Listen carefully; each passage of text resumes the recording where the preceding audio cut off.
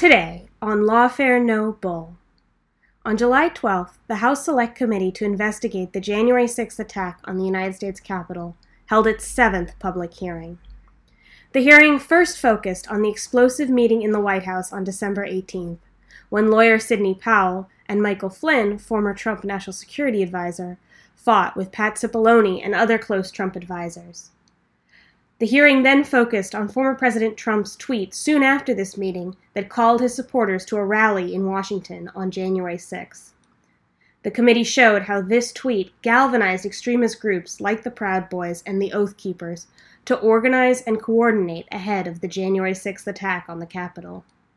The committee also heard testimony from Jason Van Tatenhove, the former Oath Keepers spokesman, and Stephen Ayers, a Trump supporter who stormed the Capitol on January 6th.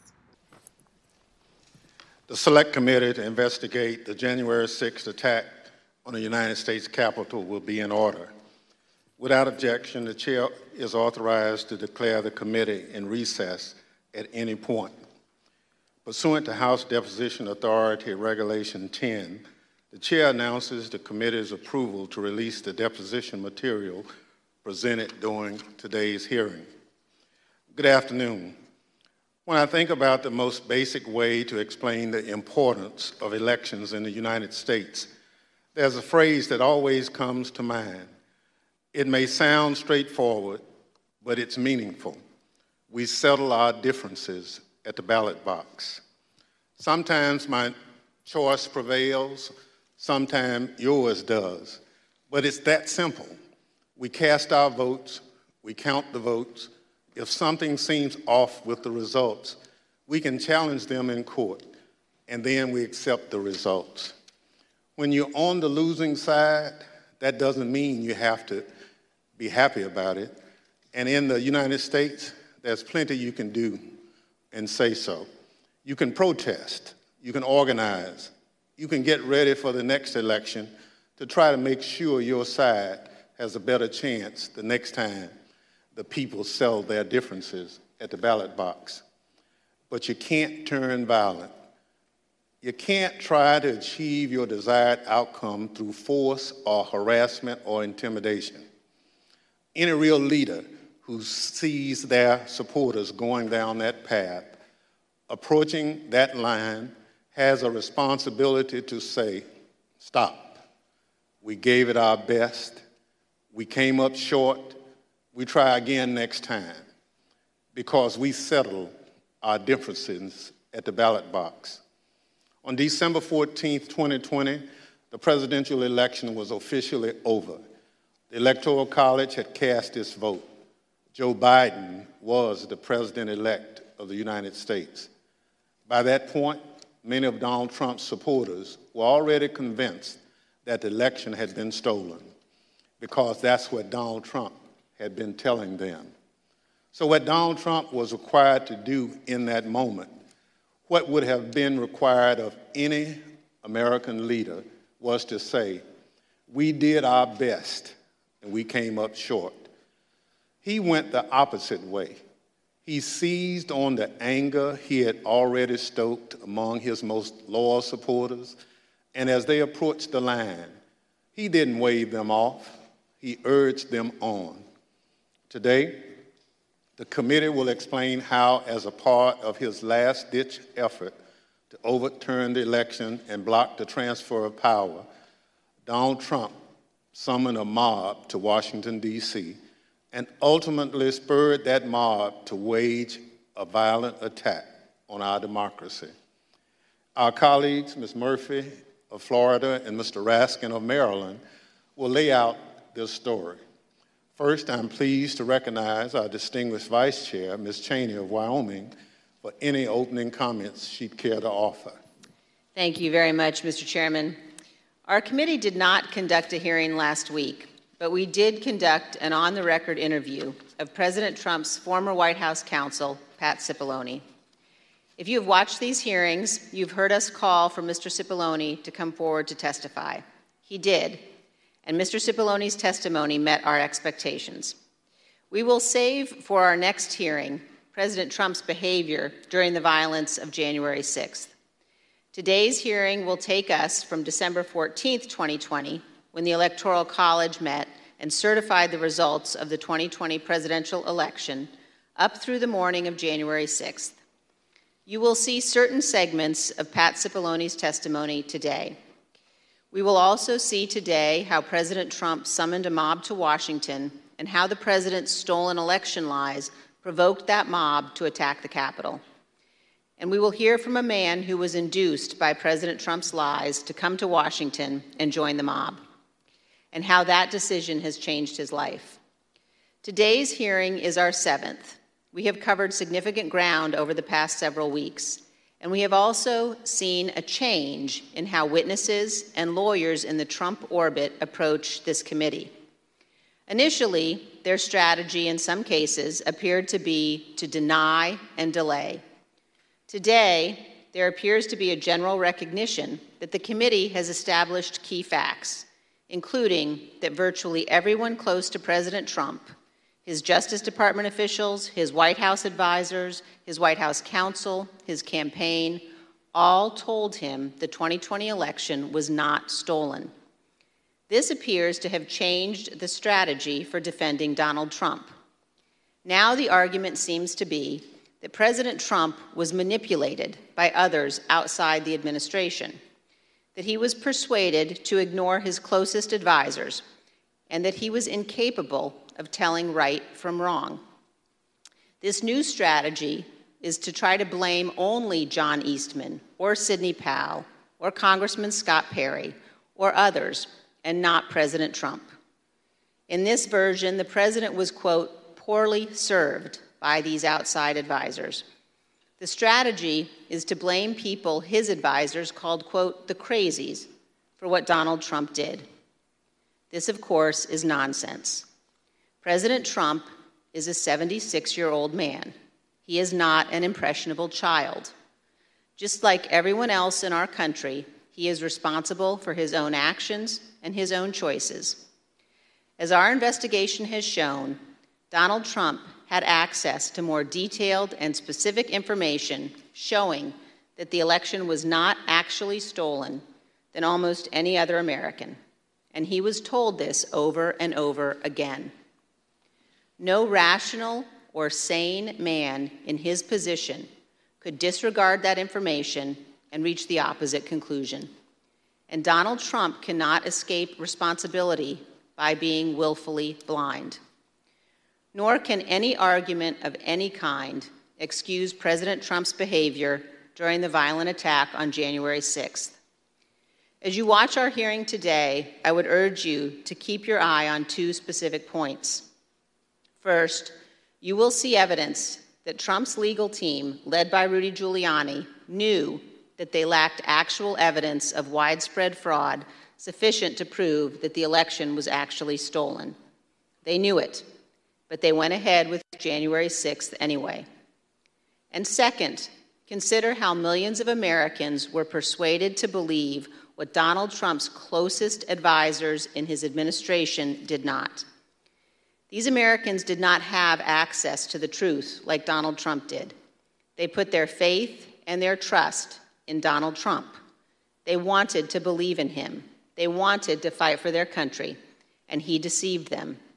For millions of Americans, that may be painful to accept, but it is true. Thank you, Mr. Chairman. I yield back. Without objection, the chair recognizes the gentlewoman from Florida, Ms. Murphy, and the gentleman from Maryland, Mr. Raskin, for opening statements. Thank you, Mr. Chairman. We know beyond a shadow of a doubt that then President Donald Trump lost in a free and fair election. And yet, President Trump insisted that his loss was due to fraud in the election process, rather than to the democratic will of the voters. The president continued to make this claim despite being told again and again by the courts, by the Justice Department, by his campaign officials, by some of his closest advisors that the evidence did not support this assertion. This was the big lie, and millions of Americans were deceived by it. Too many of our fellow citizens still believe it to this day. It's corrosive to our country and damaging to our democracy.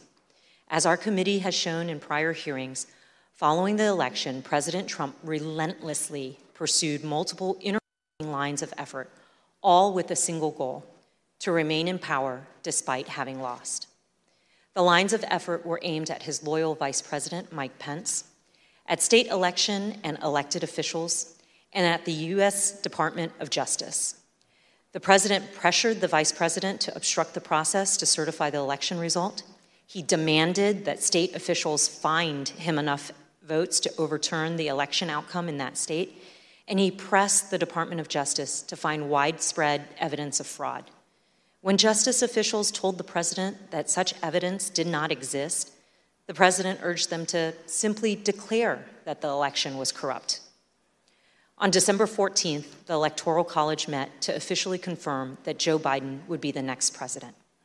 The evidence shows that once this occurred, President Trump and those who were willing to aid and abet him turned their attention to the joint session of Congress scheduled for January 6th, at which the vice president would preside. In their warped view, this ceremonial event was the next, and perhaps the last, inflection point that could be used to reverse the outcome of the election before Mr. Biden's inauguration. As President Trump put it, the vice president and enough members of Congress simply needed to summon the courage to act. To help them find that courage, the president called for backup. Early in the morning of December 19th, the president sent out a tweet urging his followers to travel to Washington, D.C. for January 6th. "Be there, we'll be wild," the president wrote. As my colleague, Mr. Raskin, will describe in detail, this tweet served as a call to action, and in some cases, as a call to arms for many of President Trump's most loyal supporters. It's clear the president intended the assembled crowd on the January 6th to serve his goal. And as you've already seen, and as you will see again today, some of those who were coming had specific plans. The president's goal was to stay in power for a second term despite losing the election. The assembled crowd was one of the tools to achieve that goal. And in today's hearing, we will focus on events that took place in the final weeks leading up to January 6th, starting in mid-December. And we'll add color and context to evidence you've already heard about, and we'll also provide additional new evidence. For example, you'll hear about meetings in which the president entertained extreme measures designed to help him stay in power, like the seizure of voting machines. We will show some of the coordination that occurred between the White House and members of Congress as it relates to January 6th. And some of these members of Congress would later seek pardons. We will also examine some of the planning for the January 6th protests, placing special emphasis on one rally planner's concerns about the potential violence. And we will describe some of the president's key actions on the evening of January 5th and the morning of January 6th, including how the president edited and ad-libbed his speech that morning at the Ellipse, directed the crowd to march to the Capitol, and spoke off script in a way that further inflamed an already angry crowd. I yield to the gentleman from Maryland, Mr. Raskin. Thank you, Ms. Murphy. Mr. Chairman, Madam Vice Chair. 4 days after the electors met across the country and made Joe Biden the president-elect, Donald Trump was still trying to find a way to hang on to the presidency. On Friday, December 18th, his team of outside advisors paid him a surprise visit in the White House that would quickly become the stuff of legend. The meeting has been called unhinged, not normal, and the craziest meeting of the Trump presidency. The outside lawyers who'd been involved in dozens of failed lawsuits had lots of theories supporting the big lie, but no evidence to support it. As we will see, however, they brought to the White House a draft executive order that they had prepared for President Trump to further his ends. Specifically, they proposed the immediate mass seizure of state election machines by the U.S. military. The meeting ended after midnight with apparent rejection of that idea.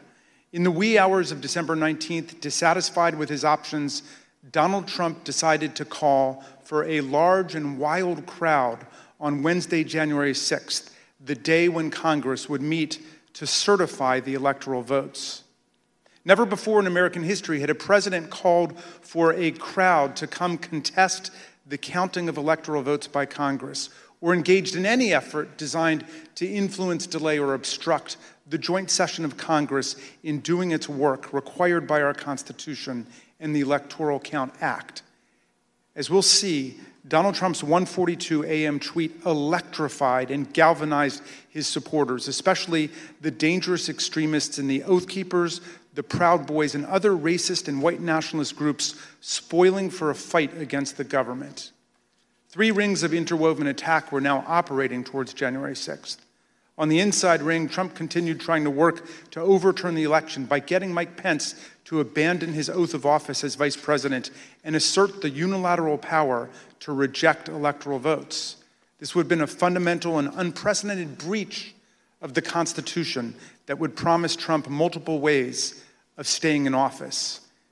Meanwhile, in the middle ring, members of domestic violent extremist groups created an alliance, both online and in person, to coordinate a massive effort to storm, invade, and occupy the Capitol. By placing a target on the joint session of Congress, Trump had mobilized these groups around a common goal, emboldening them, strengthening their working relationships, and helping build their numbers. Finally, in the outer ring, on January 6th, there assembled a large and angry crowd, the political force that Trump considered both the touchstone and the measure of his political power. Here were thousands of enraged Trump followers, thoroughly convinced by the big lie, who traveled from across the country to join Trump's wild rally to stop the steal.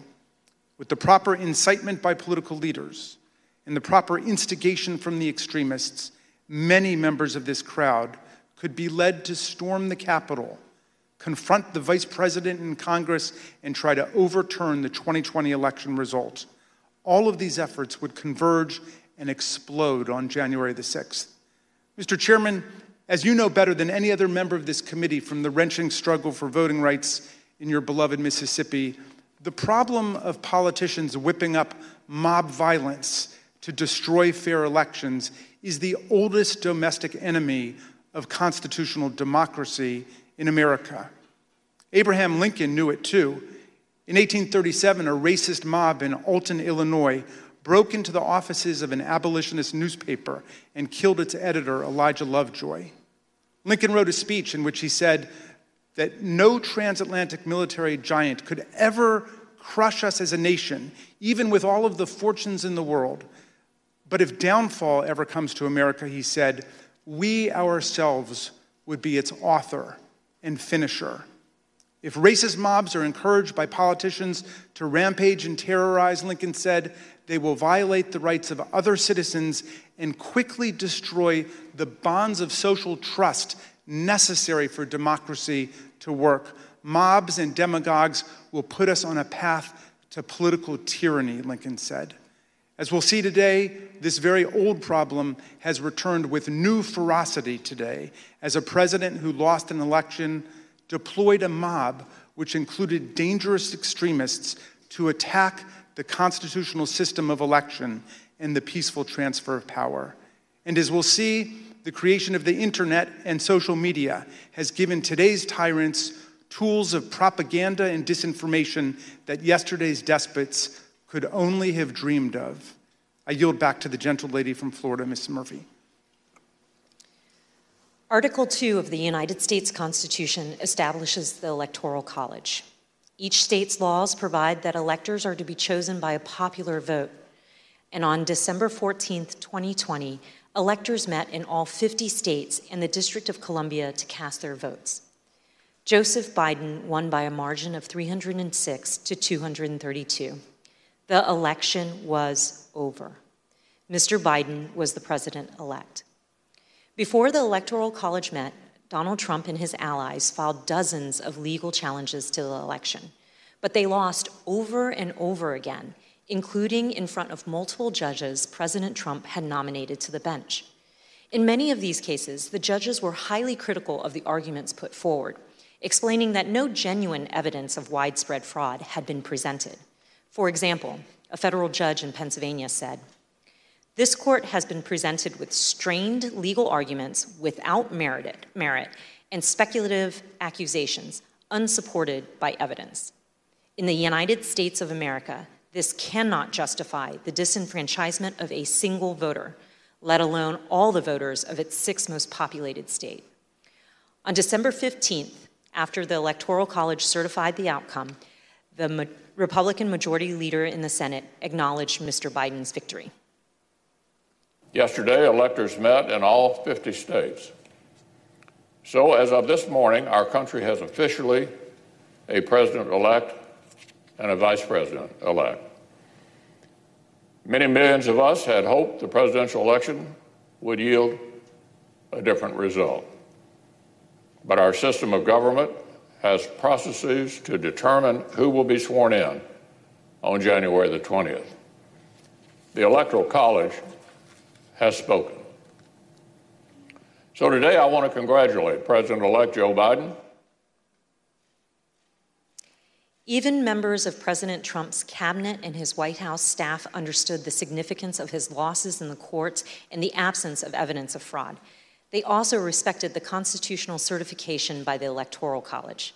Many of them told President Trump that it was time to concede the election to Mr. Biden. For example, then Secretary of Labor Gene Scalia, an accomplished lawyer and the son of late Justice Scalia, called President Trump in mid-December and advised him to concede and accept the rulings of the courts.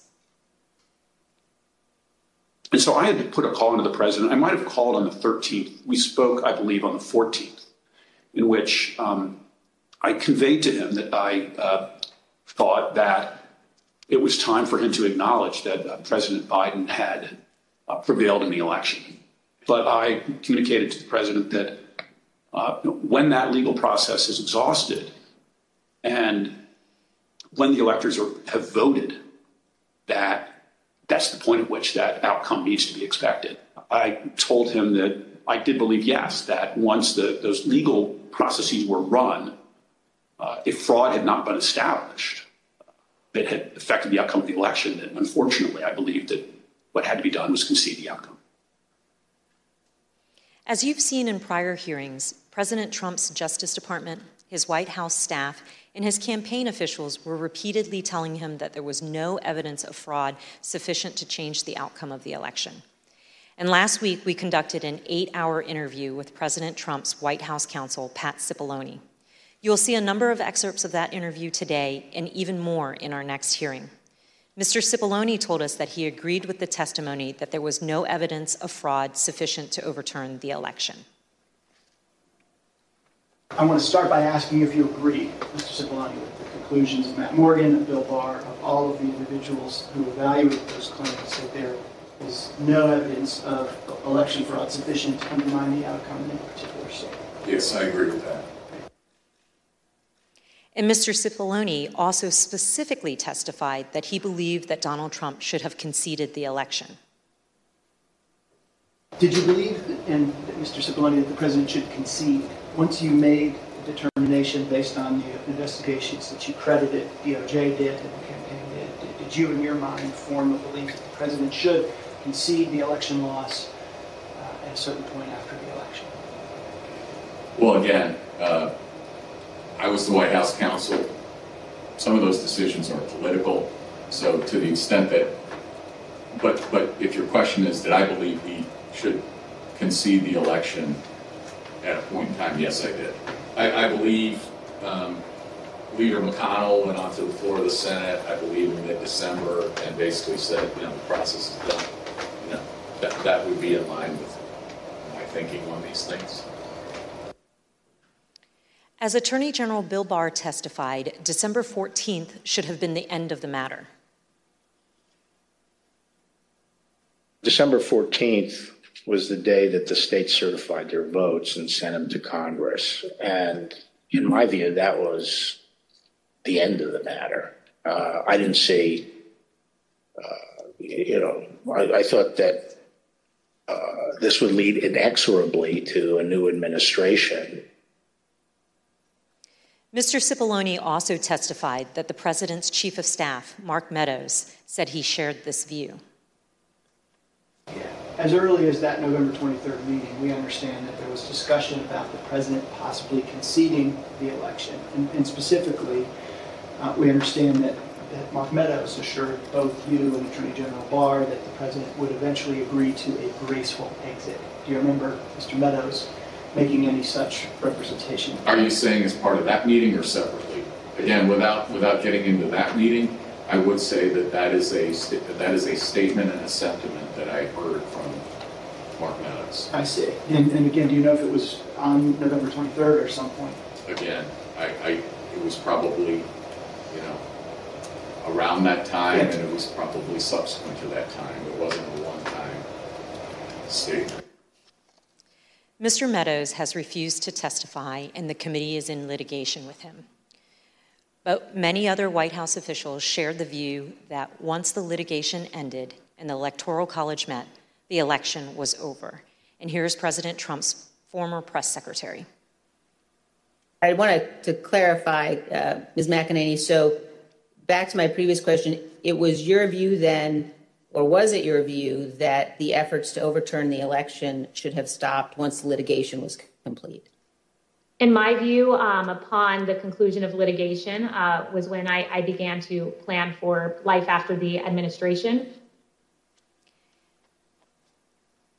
And this is what Ivanka Trump told us.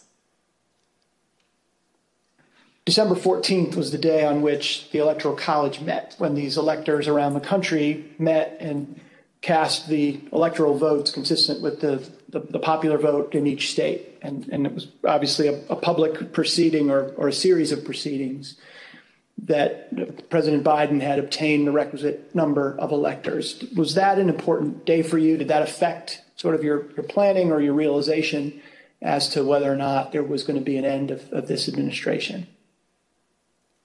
I think so. I think it was my sentiment probably prior as well. Judd Deere was a White House deputy press secretary. This was his testimony about what he told President Trump. I told him that my personal viewpoint was that the Electoral College had met, which is the system that our country is set under to elect a president and vice president. And I believed at that point that the means for him to pursue litigation was probably closed. And you recall what his response, if any, was? He disagreed. We've also seen this testimony from Attorney General Barr reflecting a view of the White House staff in late November 2020. And then at that point I left. And as I walked out of the Oval Office, Jared was there with Dan Scavino, who ran the president's social media, and who I thought was a reasonable guy and believe is a reasonable guy. And I said, how long is he going to carry on with this stolen election stuff? Where's this going to go?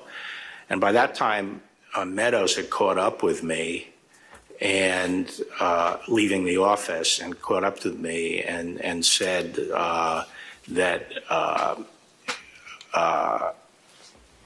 he said, look, I think that he's becoming more realistic and knows that there's a limit to how far he can take this. And then Jared said, yeah, we're working on this. We're working on it. Likewise, in this testimony, Cassidy Hutchinson, an aide to Mark Meadows, described her conversations with President Trump's Director of National Intelligence, John Ratcliffe, a former Republican congressman. He had expressed to me that he was concerned that it could spiral out of control and potentially be dangerous, either for our democracy or the way that things were going for the SIX. Of course, underlying all of this is the fundamental principle that the President of the United States cannot simply disregard the rulings of state and federal courts, which are empowered to address specific election-related claims. The President cannot simply pretend that the courts had not ruled.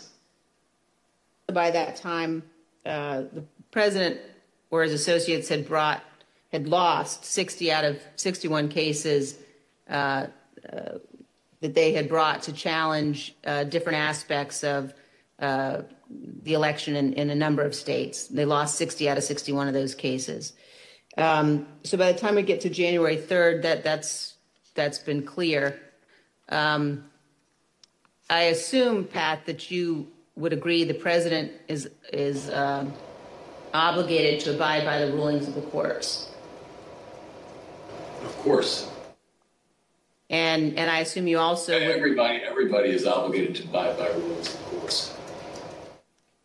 And I assume you also would agree the president has a particular obligation to take care that the laws be faithfully executed. That is one of the president's obligations, correct. Yet President Trump disregarded these court rulings and the counsel from his closest advisors and continued his efforts to cling to power. In our prior hearings, you have heard considerable testimony about President Trump's attempts to corruptly pressure Vice President Pence to refuse to count electoral votes, to corrupt the Department of Justice, to pressure state officials and state legislatures, and to create and submit a series of fake electoral slates. Now, we will show you what other actions President Trump was taking between December 14th, 2020 and January 6th. I yield to the gentleman from Maryland, Mr. Raskin. Thank you, Ms. Murphy. Throughout our hearings, you've heard how President Trump made baseless claims that voting machines were being manipulated by foreign powers in the 2020 election. You've also heard Trump's Attorney General, Bill Barr, describe such claims as complete nonsense, which he told the president. Let's review that testimony.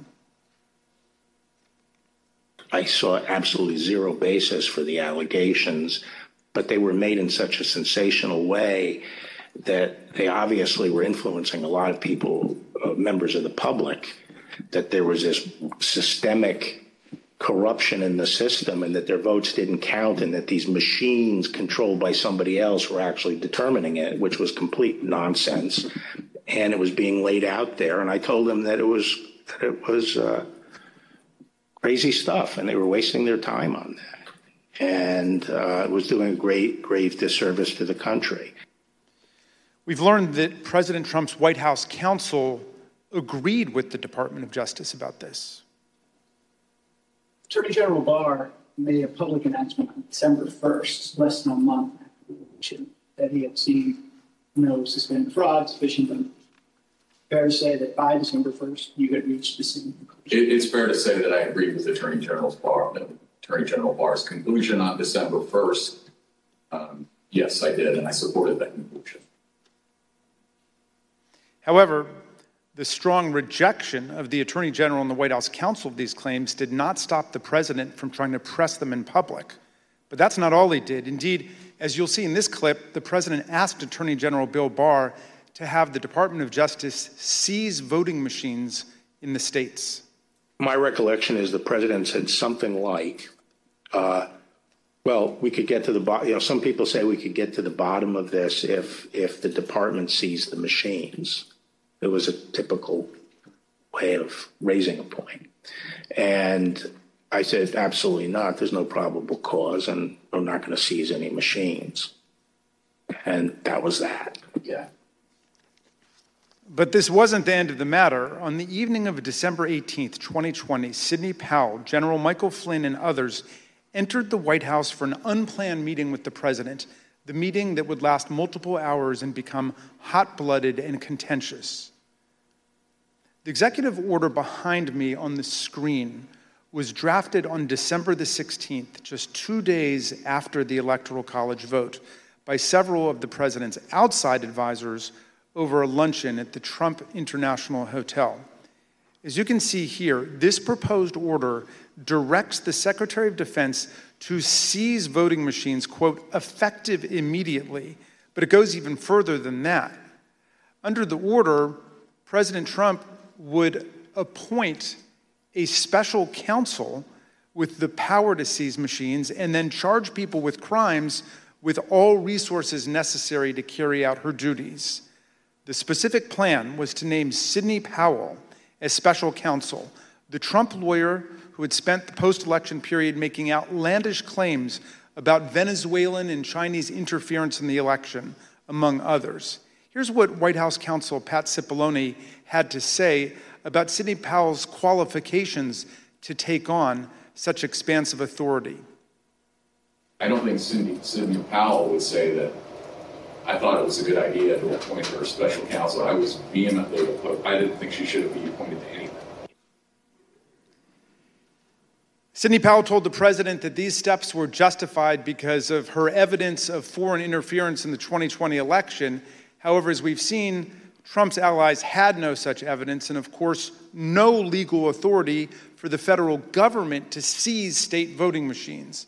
Here's Mr. Cipollone again denouncing Sidney Powell's terrible idea. There was a real question in my mind and a real concern, particularly after the Attorney General had reached the conclusion that there wasn't sufficient election fraud to change the outcome of the election. When other people kept suggesting that there was, the answer is, what is it?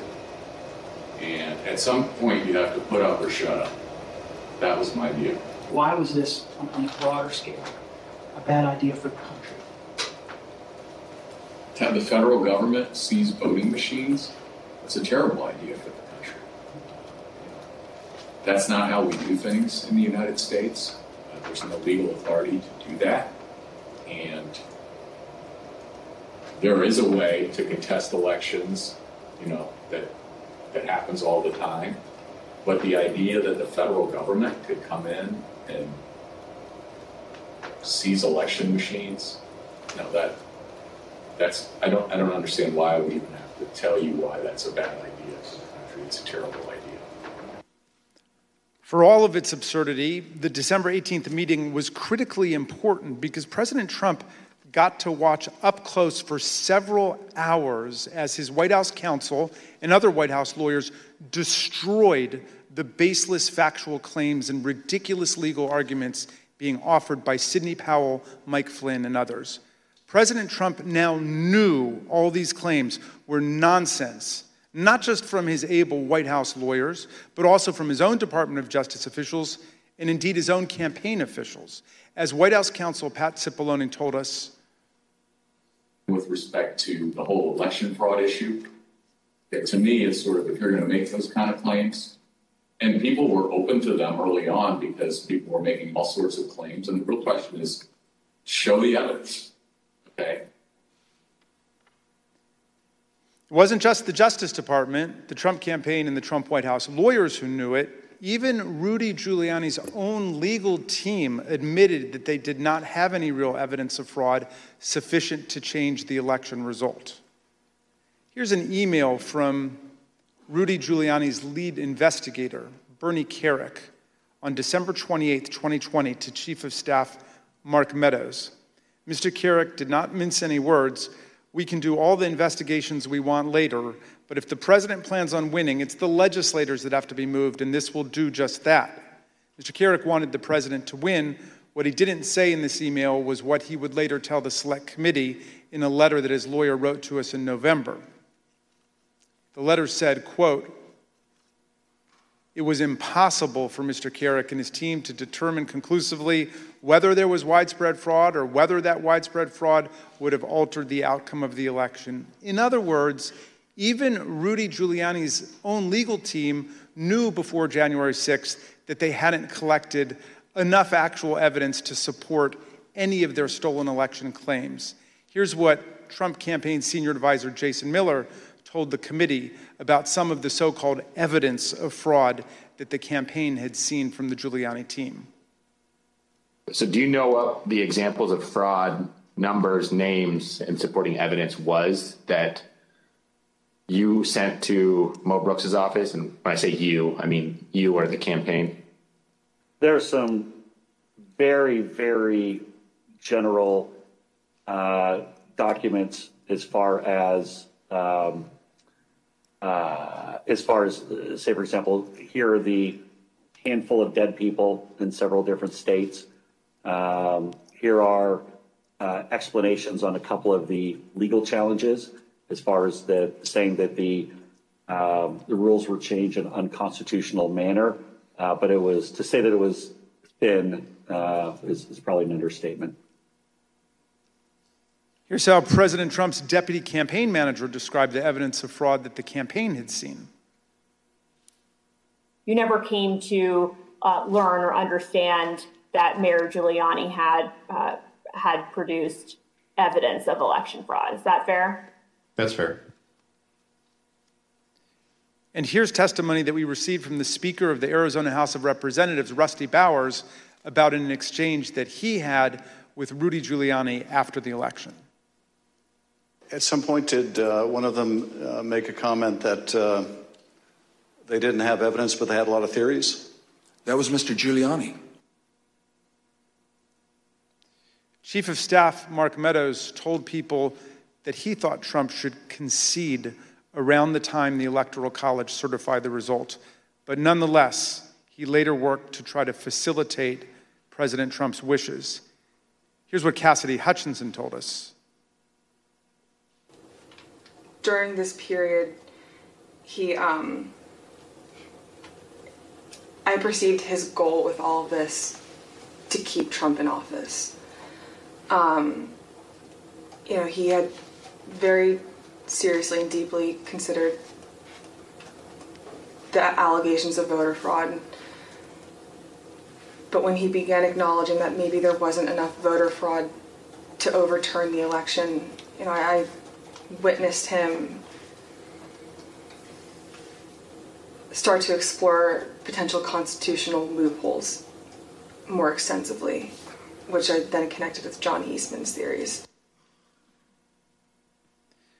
The startling conclusion is this: even an agreed-upon complete lack of evidence could not stop President Trump, Mark Meadows, and their allies from trying to overturn the results of a free and fair election. So let's return to that meeting at the White House on the evening of December 18. That night, a group showed up at the White House, including Sidney Powell, retired Lieutenant General Michael Flynn, and former Overstock.com CEO Patrick Byrne. After gaining access to the building from a junior White House staffer, the group made their way to the Oval Office. They were able to speak with the president by himself for some time until White House officials learned of the meeting. What ensued was a heated and profane clash between this group and President Trump's White House advisors, who traded personal insults, accusations of disloyalty to the president, and even challenges to physically fight. The meeting would last over 6 hours, beginning here in the Oval Office, moving around the West Wing, and many hours later, ending up in the president's private residence. The Select Committee has spoken with 6 of the participants, as well as staffers who could hear the screaming from outside the Oval Office.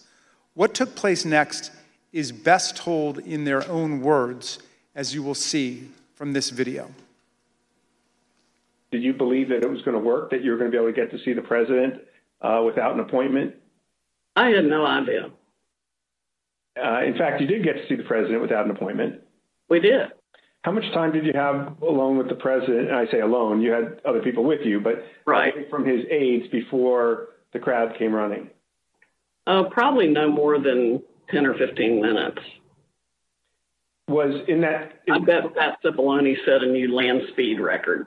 I got a call either from Molly or Hirschman that I need to get to the Oval Office. So that was the first point that I had recognized, okay, there was nobody in there from the White House. Mark's gone. What's going on right now? I opened the door and I walked in. I saw General Flynn. I saw Sidney Powell sitting there. I was not happy to see the people in the Oval Office. Explain why. Well, again, I don't think they were providing. Well, first of all, the Overstock person, I've never knew who this guy was. Actually, the first thing I did, I walked in, I looked at him, and I said, "Who are you?" And he told me. I don't think any of these people were providing the president with good advice, and so I didn't understand how they had gotten in. In the short period of time that you had with the president, did he seem receptive to the presentation that you were making? He was very interested in hearing particularly about the CISA finding and the terms of 13848 that apparently nobody else had bothered to inform him of. I was asking, like, you claiming the Democrats were working with Hugo Chavez, Venezuelans, and whomever else. And at one point, General Flynn took out a diagram that supposedly showed IP addresses all over the world, and ISP who was communicating with whom via the machines, and some comment about like Nest thermostats being hooked up to the internet. So it's been reported that during this meeting, Ms. Powell talked about Dominion voting machines and made various election fraud claims that involve foreign countries such as Venezuela, Iran, and China. Is that accurate? Sure. Was the meeting tense? Oh, yeah. It was not a casual meeting. Explain. I mean, at times there were people shouting at each other, hurling insults at each other. It wasn't just sort of people sitting around on the couch, like chit-chatting. Do you recall whether he raised to Ms. Powell the fact that she and the campaign had lost all of the 60 cases that they had brought in litigation? Yes, he raised that. And what was the response? I don't remember what she said. I don't think it was a good response. Cipollone and Hirschman and whoever the other guy was showed nothing but contempt and disdain of the president. Yeah, I remember the three of them were really sort of forcefully attacking me verbally. Derek, and we were pushing back, and we were asking one simple question as a general matter. Where is the evidence? So, what response did you get when you asked Ms. Powell and her colleagues, where's the a variety of responses based on my current recollection, including, can't believe you would say something like, things like this, like, what do you mean, where's the evidence? You should know, and things like that, or, a disregard, I would say, a general disregard for the importance of actually backing up what you say with facts. And, then there was discussion of, well, we don't have it now, but we will have it or whatever. I mean, if it had been me sitting in his chair, I would have fired all of them that night and had them escorted out of the building. But Derek and I both challenged what she was saying. And she says, well, the judges are corrupt. And I was like, everyone? Every single case that you've done in the country you guys lost, every one of them is corrupt, even the ones we appointed? And I'm being nice. I was much more harsh to her. So one of the other things that's been reported that was said during this meeting was that President Trump told White House lawyers, Mr.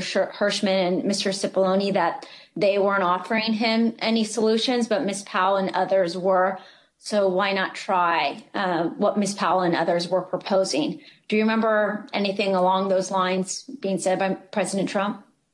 I do. That sounds right. I think that it got to the point where the screaming was completely out there. I mean, you got people walk in, it was late at night, it had been a long day, and what they were proposing, I thought was nuts. I'm gonna categorically describe it as, you guys are not tough enough. Or maybe I put it another way, you're a bunch of pussies. Excuse the expression, but I'm almost certain the word was used. Flynn screamed at me that I was a quitter and everything, kept on standing up and turning around and screaming at me. And at a certain point, I had it with him. So I yelled back. I had to come over, or sit your effing ass back down. The president and the White House team went upstairs to the residence, but to the public part of the residence, the big parlor where you can have meetings in the conference room. Oval? They call that the yellow oval? Yes, exactly, the yellow oval office. I always called it the upper. And I'm not exactly sure where the Sydney group went. I think maybe the Roosevelt room. And I stayed in the cabinet room, which is kind of cool. I really like that. All by myself. At the end of the day, we landed where we started the meeting, at least from a structural standpoint, which was Sidney Powell was fighting, Mike Flynn was fighting. They were looking for avenues that would result in President Trump remaining President Trump for a second term.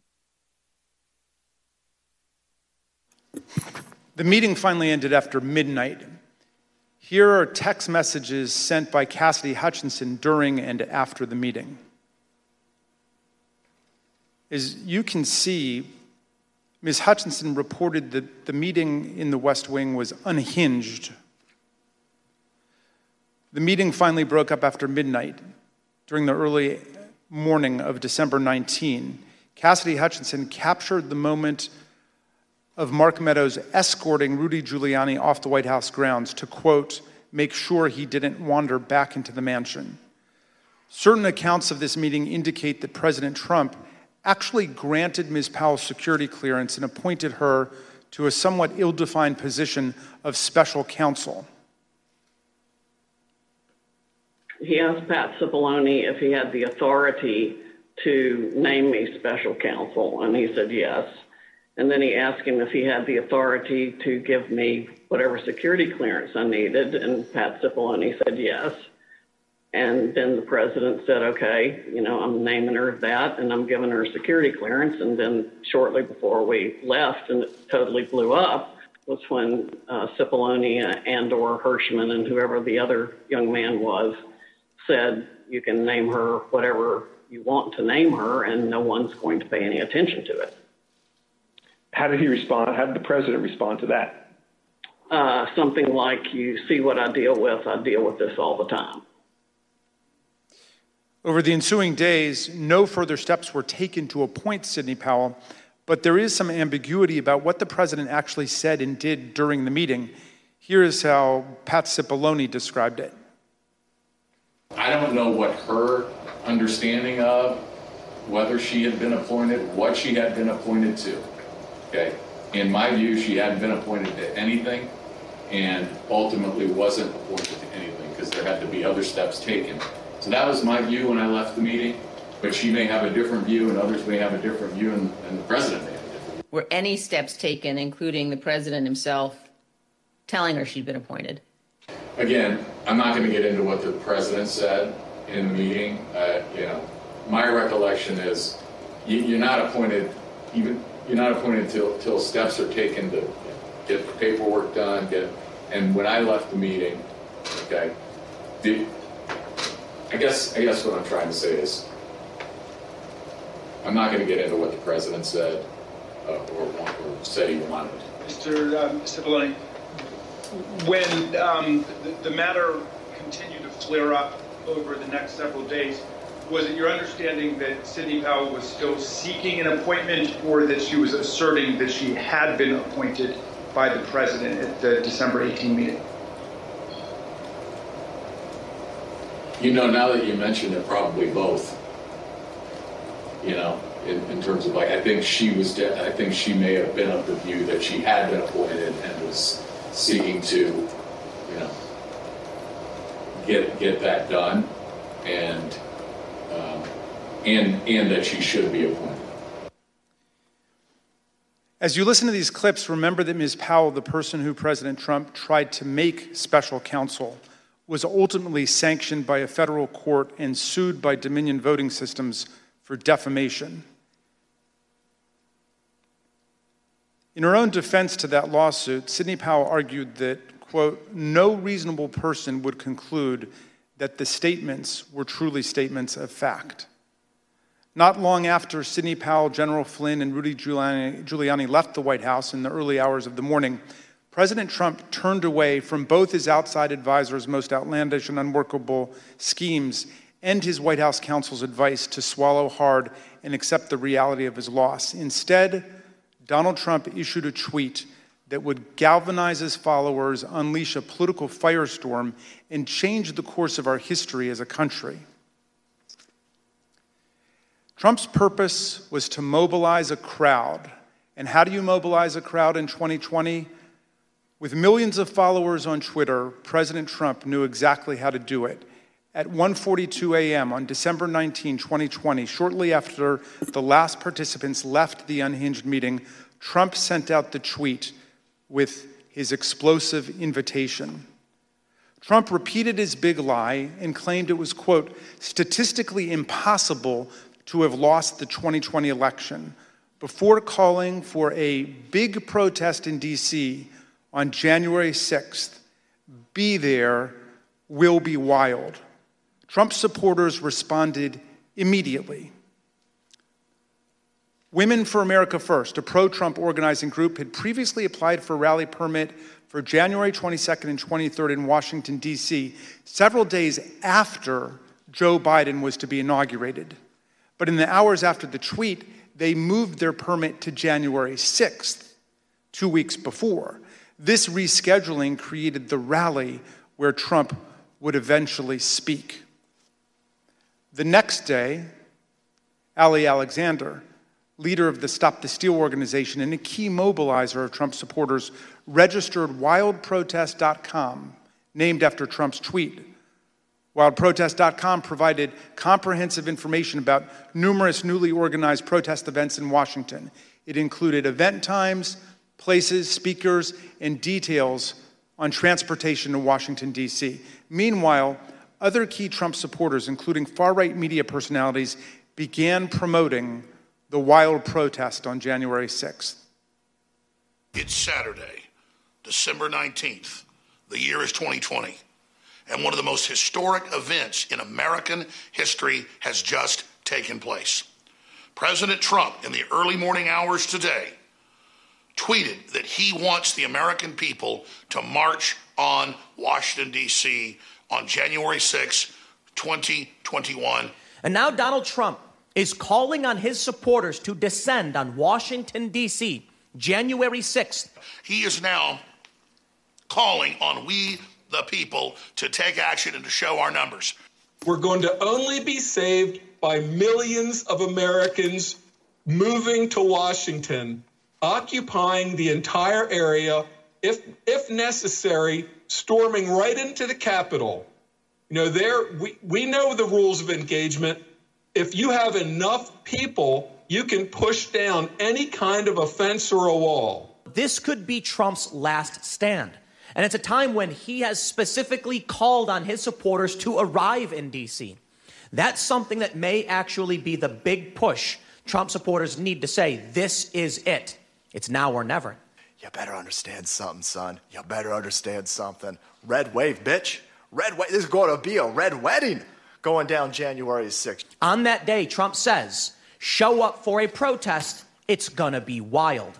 And based on what we've already seen from the previous events, I think Trump is absolutely correct. Motherfucker, you better look outside. You better look out January 6th. Kick that fucking door open. Look down the street. There's going to be 1 million plus geeked up armed Americans. The time for games is over. The time for action is now. Where were you when history called? Where were you when you and your children's destiny and future was on the line? In that clip, you heard one of Trump's supporters predict a red wedding, which is a pop culture reference to mass slaughter.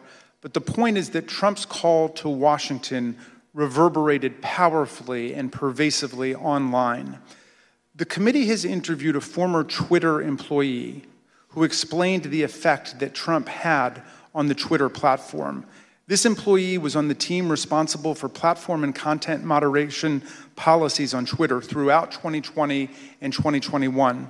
The employee testified that Twitter considered adopting a stricter content moderation policy after President Trump told the Proud Boys to stand back and stand by from the lectern at the September 29th presidential debate. But Twitter chose not to act.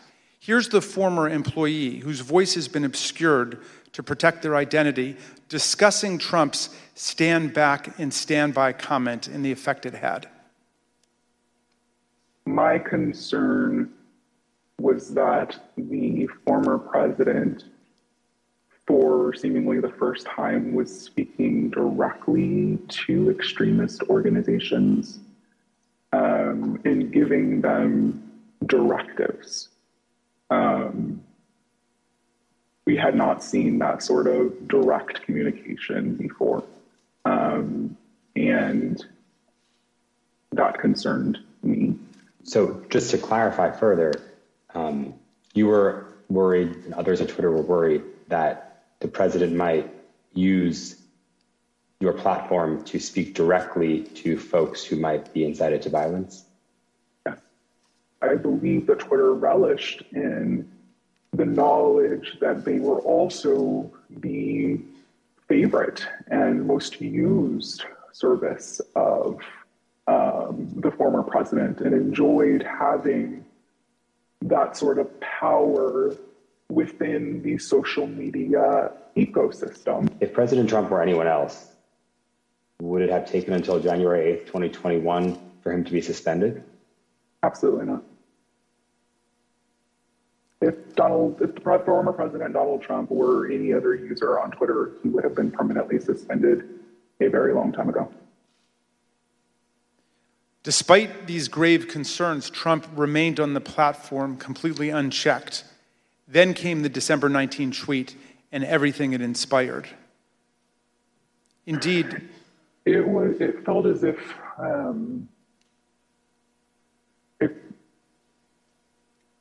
a mob was being organized, and they were gathering together their weaponry and their logic and their reasonings behind why they were prepared to fight prior to December 19th.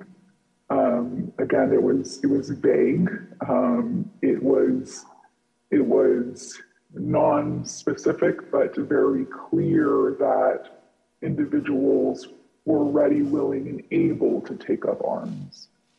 After this tweet on December 19th, again, it became clear not only were these individuals ready and willing, but the leader of their cause was asking them to join him in this cause and in fighting for this cause in DC on January 6th as well.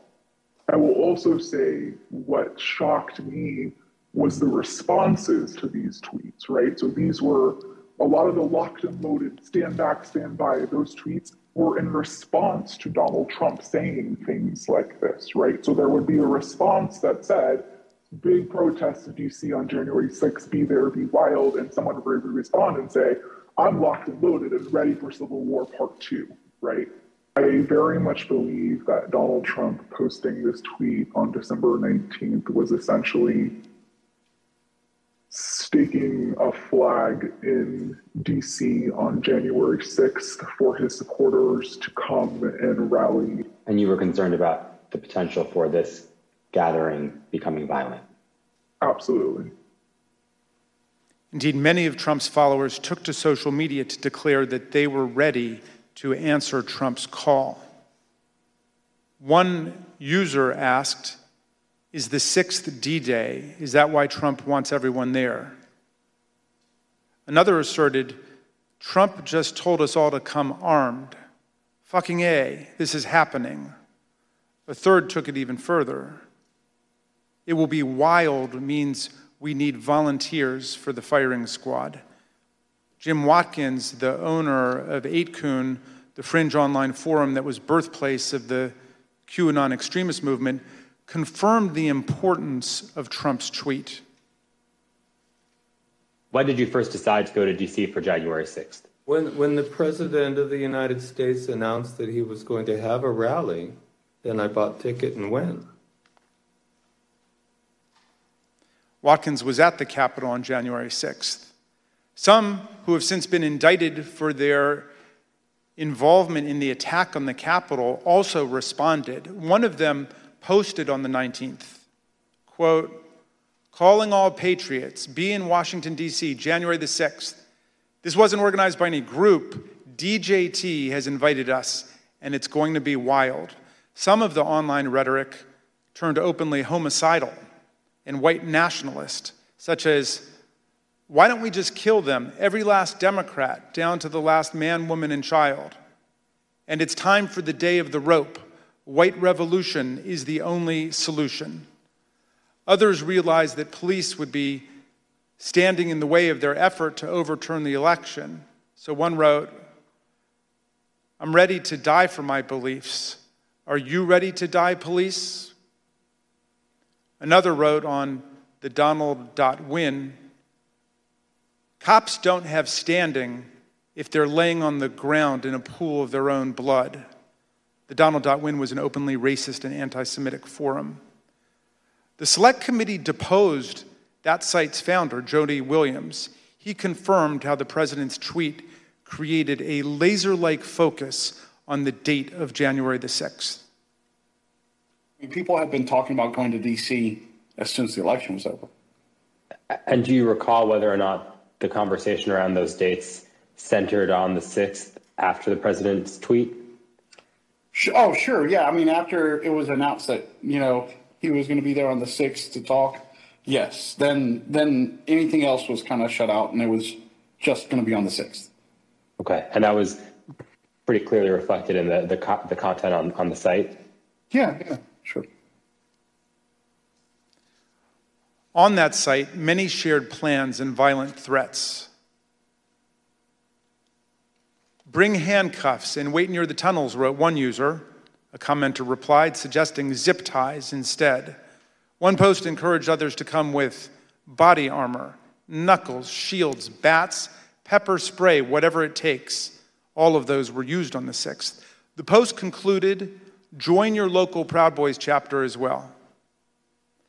The Donald.win featured discussions of the tunnels beneath the Capitol complex, suggestions for targeting members of Congress, and encouragement to attend this once-in-a-lifetime event. While Trump supporters grew more aggressive online, he continued to rile up his base on Twitter. He said there was overwhelming evidence that the election was the biggest scam in our nation's history. As you can see, the president continued to boost the event, tweeting about it more than a dozen times in the lead up to January the 6th. Mr. Chairman, I reserve. The chair requests that those in the hearing room remain seated until the Capitol Police have escorted members from the room. Pursuant to the order of the committee of today, the chair declares the committee in recess for a period of approximately 10 minutes.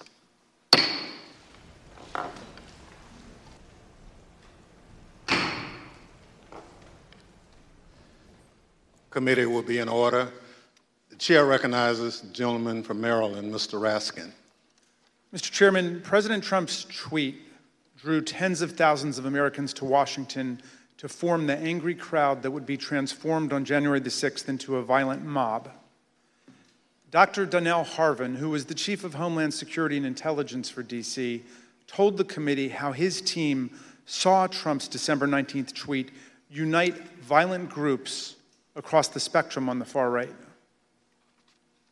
We got derogatory information from OSINT suggesting that some very, very violent individuals were organizing to come to D.C. And not only were they organizing to come to D.C., but they were these groups, these non-aligned groups were aligning. And so all the red flags went up at that point. When you have armed militia, collaborating with white supremacy groups, collaborating with conspiracy theory groups online, all toward the common goal, you start seeing what we call in terrorism a blended ideology, and that's a very, very bad sign. Then when they were clearly across, not just across one platform, but across multiple platforms of these groups coordinating, not just like chatting, hey, how's it going? What's the weather like where you're at? But like, what are you bringing? What are you wearing? Where do we meet up? Do you have plans for the Capitol? That's operational. That's like pre-operational intelligence, right? And that is something that's clearly alarming. The Proud Boys and the Oath Keepers are two key groups that responded immediately to President Trump's call. The Proud Boys are a far-right street-fighting group that glorifies violence and white supremacy. The Oath Keepers are extremists who promote a wide range of conspiracy theories and sought to act as a private paramilitary force for Donald Trump. The Department of Justice has charged leaders of both groups with seditious conspiracy to overthrow the government of the United States on January the 6th. Trump's December 19th tweet motivated these two extremist groups which have historically not worked together to coordinate their activities. December 19th at 10:22 a.m., just hours after President Trump's tweet, Kelly Meggs, the head of the Florida Oath Keepers, declared an alliance among the Oath Keepers, the Proud Boys, and the Florida Three Percenters, another militia group. He wrote, "We have decided to work together and shut this shit down." Phone records obtained by the Select Committee show that later that afternoon, Mr. Meggs called Proud Boys leader Enrique Tarrio, and they spoke for several minutes. The very next day, the Proud Boys got to work. The Proud Boys launched an encrypted chat called the Ministry of Self-Defense. The committee obtained hundreds of these messages, which show strategic and tactical planning about January the 6th, including maps of Washington, D.C. that pinpoint the location of police. In the weeks leading up to the attack, leaders in both the Proud Boys and the Oath Keepers worked with Trump allies.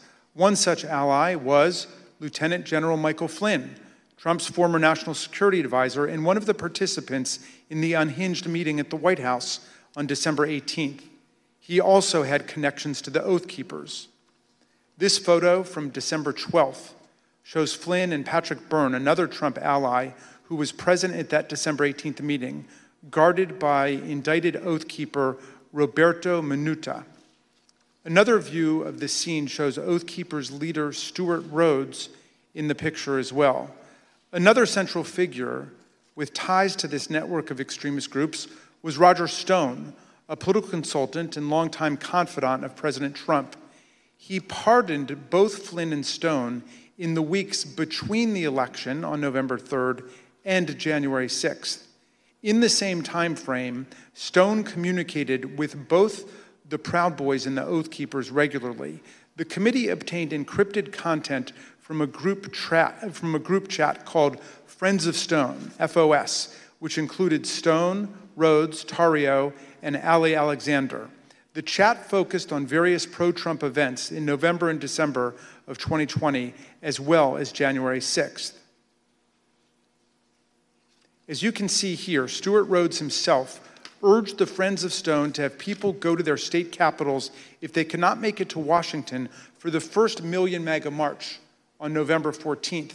These Friends of Roger Stone had a significant presence at multiple pro-Trump events after the election, including in Washington on December the 12th. On that day, Stewart Rhodes called for Donald Trump to invoke martial law, promising bloodshed if he did not. He needs to know from you that you are with him, that he does not do it now while he is commander-in-chief. We're going to have to do it ourselves later in a much more desperate, much more bloody war. Let's get it on now while he is still the commander-in-chief. Hooah! That night, the Proud Boys engaged in violence on the streets of Washington and hurled aggressive insults at the police. You oath breakers! Do your fucking job! Give us 1 hour! 1 hour! Just the previous night, the co-host of InfoWars issued an ominous warning at a rally alongside Roger Stone and Proud Boys leader Enrique Tarrio.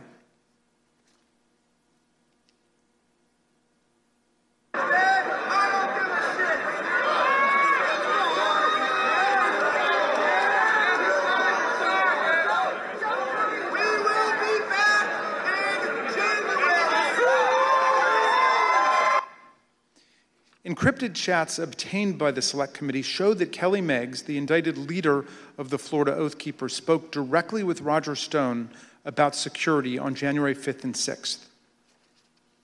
In fact, on January 6th, Stone was guarded by 2 Oath Keepers who have since been criminally indicted for seditious conspiracy.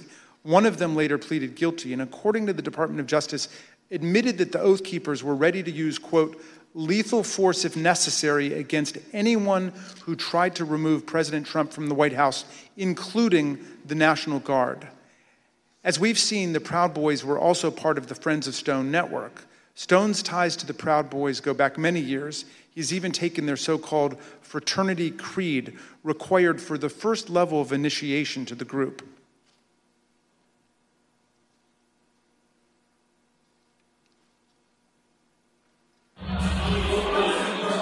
Roger Stone. I'm a Western chauvinist. I refuse to apologize for creating a modern world. Thank you, Roger. Kelly Sorrell, a lawyer who assists the Oath Keepers and a volunteer lawyer for the Trump campaign, explained to the committee how Roger Stone and other figures brought extremists of different stripes and views together. You mentioned that Mr. Stone wanted to start the Stop the Steal series of rallies. Who did you consider the leader of these rallies? It sounds like, from what you just said, it was Mr. Stone, Mr. Jones, and Mr. Ali Alexander. Is that correct? Those are the ones that became like the center point for everything. We'll learn more from Ms. Murphy about these individuals and their involvement in the days leading up to the violent attack on January 6th. We'll also hear how they were allowed to speak at a rally for President Trump the night before January 6th, even though organizers had expressed serious concerns about their violent and extremist rhetoric directly to Mark Meadows. And you'll hear testimony from White House aides who were with the president as he watched the crowd from the Oval Office and will testify about how excited he was for the following day.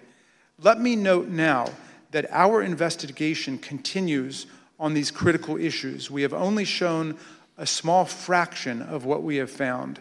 I look forward to the public release of more of our findings later, Mr. Chairman, and I now yield back. Gentleman yields back. Chair recognizes the gentlewoman from Florida, Ms. Murphy. During our most recent hearing, the committee showed some evidence of what President Trump, Chief of Staff Mark Meadows, and other White House officials knew about the potential for violence on January 6th. And despite this information, they made no effort to cancel the rally, halt the march to the Capitol, or even to lower the temperature among President Trump's supporters. Katrina Pearson, one of the organizers of January 6th rally and a former campaign spokeswoman for President Trump, grew increasingly apprehensive after learning that multiple activists had been proposed as speakers for the January 6th rally. These included some of the people we discussed earlier in this hearing. Roger Stone, a longtime outside advisor to President Trump. Alex Jones, the founder of the conspiracy theory website InfoWars. And Ali Alexander, an activist known for his violent political rhetoric. On December 30th, Ms. Pearson exchanged text messages with another key rally organizer about why people like Mr. Alexander and Mr. Jones were being suggested as speakers at the president's rally on January 6th. Ms. Pearson's explanation was POTUS, and she remarked that the president likes the crazies. The committee asked Ms. Pearson about these messages, and this is what she said. So when you said that he likes the crazies, were you talking about President Trump? Yes, I was talking about President Trump. He loved people who viciously defended him in public. But consistent in terms of the support for these people, at least with what the president likes, from what you could tell. Yes, the people that would be very, very vicious and publicly defending him. On January 2nd, Ms. Pearson's concerns about the potential rally speakers had grown serious enough that she reached out to Mr. Meadows directly. She wrote, "Good afternoon. Would you mind giving me a call regarding this January 6th event? Things have gotten crazy and I desperately need some direction, please." According to phone records obtained by the committee, Ms. Pearson received a phone call from Mr. Meadows 8 minutes later. Here is what Ms. Pearson said about that conversation. So what specifically did you tell him, though, about other events? Just that there were a bunch of entities coming in. Some were very suspect, but they're going to be on other stages, some on other days. A very, very brief overview of what was actually happening and why I raised the red flags. And when you told him that people were very suspect, what did you tell him what you meant by that? Or what did you convey to him about what the problems with these folks? I think I even texted him some of my concerns, but I did briefly go over some of the concerns that I had raised to everybody with Alex Jones or Ali Alexander and some of the rhetoric that they were doing. I probably mentioned to him that they had already caused trouble at other capitals or at the previous event, the previous march that they did for protesting, and I just had a concern about it. Ms. Pearson was especially concerned about Ali Alexander and Alex Jones because in November 2020, both men and some of their supporters had entered the Georgia state capitol to protest the results of the 2020 election. Ms. Pearson believed that she mentioned this to Mark Meadows on this January 2nd call. Notably, January 2nd is the same day on which, according to Cassidy Hutchinson, Mr. Meadows warned her of that things might get real bad on January 6th. After her January 2nd call with Mr. Meadows, Katrina Pearson sent an email to fellow rally organizers. She wrote, "POTUS expectations are to have something intimate at the Ellipse and call on everyone to march to the Capitol." President's own documents suggest that the president had decided to call on his supporters to go to the Capitol on January 6th, but that he chose not to widely announce it until his speech on the Ellipse that morning. The committee has obtained this draft, undated tweet from the National Archives. It includes a stamp stating, "President has seen." The draft tweet reads, "I will be making a big speech at 10 a.m. on January 6th at the Ellipse, south of the White House. Please arrive early. Massive crowds expected. March to the Capitol after. Stop the steal." Although this tweet was never sent, rally organizers were discussing and preparing for the march to the Capitol in the days leading up to January 6th. This is a January 4th text message from a rally organizer to Mike Lindell, the MyPillow CEO. The organizer says, "This stays between us. We're having a second stage at the Supreme Court again after the Ellipse. POTUS is going to have us march there / the Capitol. It cannot get out about the second stage because people will try and set up another and sabotage it. It can also not get out about the march because I will be in trouble with the National Park Service and all the agencies. But POTUS is going to just call for it, quote, unexpectedly." The end of the message indicates that the president's plan to have his followers march to the Capitol was not being broadly discussed. And then on the morning of January 5th, Ali Alexander, whose firebrand style concerned Katrina Pearson, sent a similar text to a conservative journalist. Mr. Alexander said, "Tomorrow, Ellipse, then U.S. Capitol. Trump is supposed to order us to the Capitol at the end of his speech, but we will see." President Trump did follow through on his plan, using his January 6th speech to tell his supporters to march to the Capitol on January 6th. The evidence confirms that this was not a spontaneous call to action, but rather was a deliberate strategy decided upon in advance by the president. Another part of the president's strategy involves certain members of Congress who amplified his unsupported assertions that the election had been stolen. In the weeks after the election, the White House coordinated closely with President Trump's allies in Congress to disseminate his false claims and to encourage members of the public to fight the outcome on January 6th. We know that the president met with various members to discuss January 6th well before the joint session. The president's private schedule for December 21st, 2020 shows a private meeting with Republican members of Congress. We know that Vice President Pence, Chief of Staff Mark Meadows, and Rudy Giuliani also attended that meeting. We obtained an email that was sent from Congressman Mo Brooks of Alabama to Mark Meadows setting up that meeting. The subject line is, White House meeting December 21st regarding January 6th.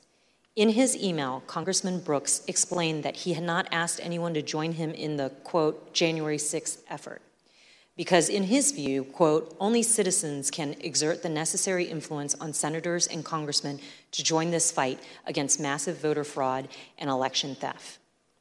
At this point, you may also recall testimony given in our earlier hearing by Acting Attorney General Richard Donahue, who said that the president asked the Department of Justice to, quote, just say that the election was corrupt and leave the rest to me and the Republican congressman. According to White House visitor logs obtained by the committee, members of Congress present at the White House on December 21st included Congressman Brian Babin, Andy Biggs, Matt Gaetz, Louis Gohmert, Paul Gosar, Andy Harris, Jody Hice, Jim Jordan, and Scott Perry. Then Congresswoman-elect Marjorie Taylor Greene was also there. We heard testimony in an early hearing that a pardon was ultimately requested by Congressman Mo Brooks and other members of Congress who attended this meeting. We've asked witnesses what happened during the December 21st meeting, and we've learned that part of the discussion centered on the role of the vice president during the counting of the electoral votes. These members of Congress were discussing what would later be known as the Eastman theory, which was being pushed by attorney John Eastman. In one of our earlier hearings, you heard in great detail that President Trump was trying to convince Vice President Pence to do something illegal. His White House counsel confirmed all of that in testimony last week. Your view, Mr. Cipollone, upon those discussions with Mr. Philbin, with Greg Jacob, what was your assessment as to what the Vice President could or could not do at the joint session? What was my assessment about what he could or couldn't do? Yes, your view of the issue. My view was that the Vice President didn't have the legal authority to do anything except what he did. They both told us, Mr. Philbin and Mr. Jacob, that they looked very closely at the Eastman memos, the Eastman theory, and thought that it had no basis, that it was not a strategy that the president should pursue. It sounds like that's consistent with your impression as well. My impression would have been informed certainly by them.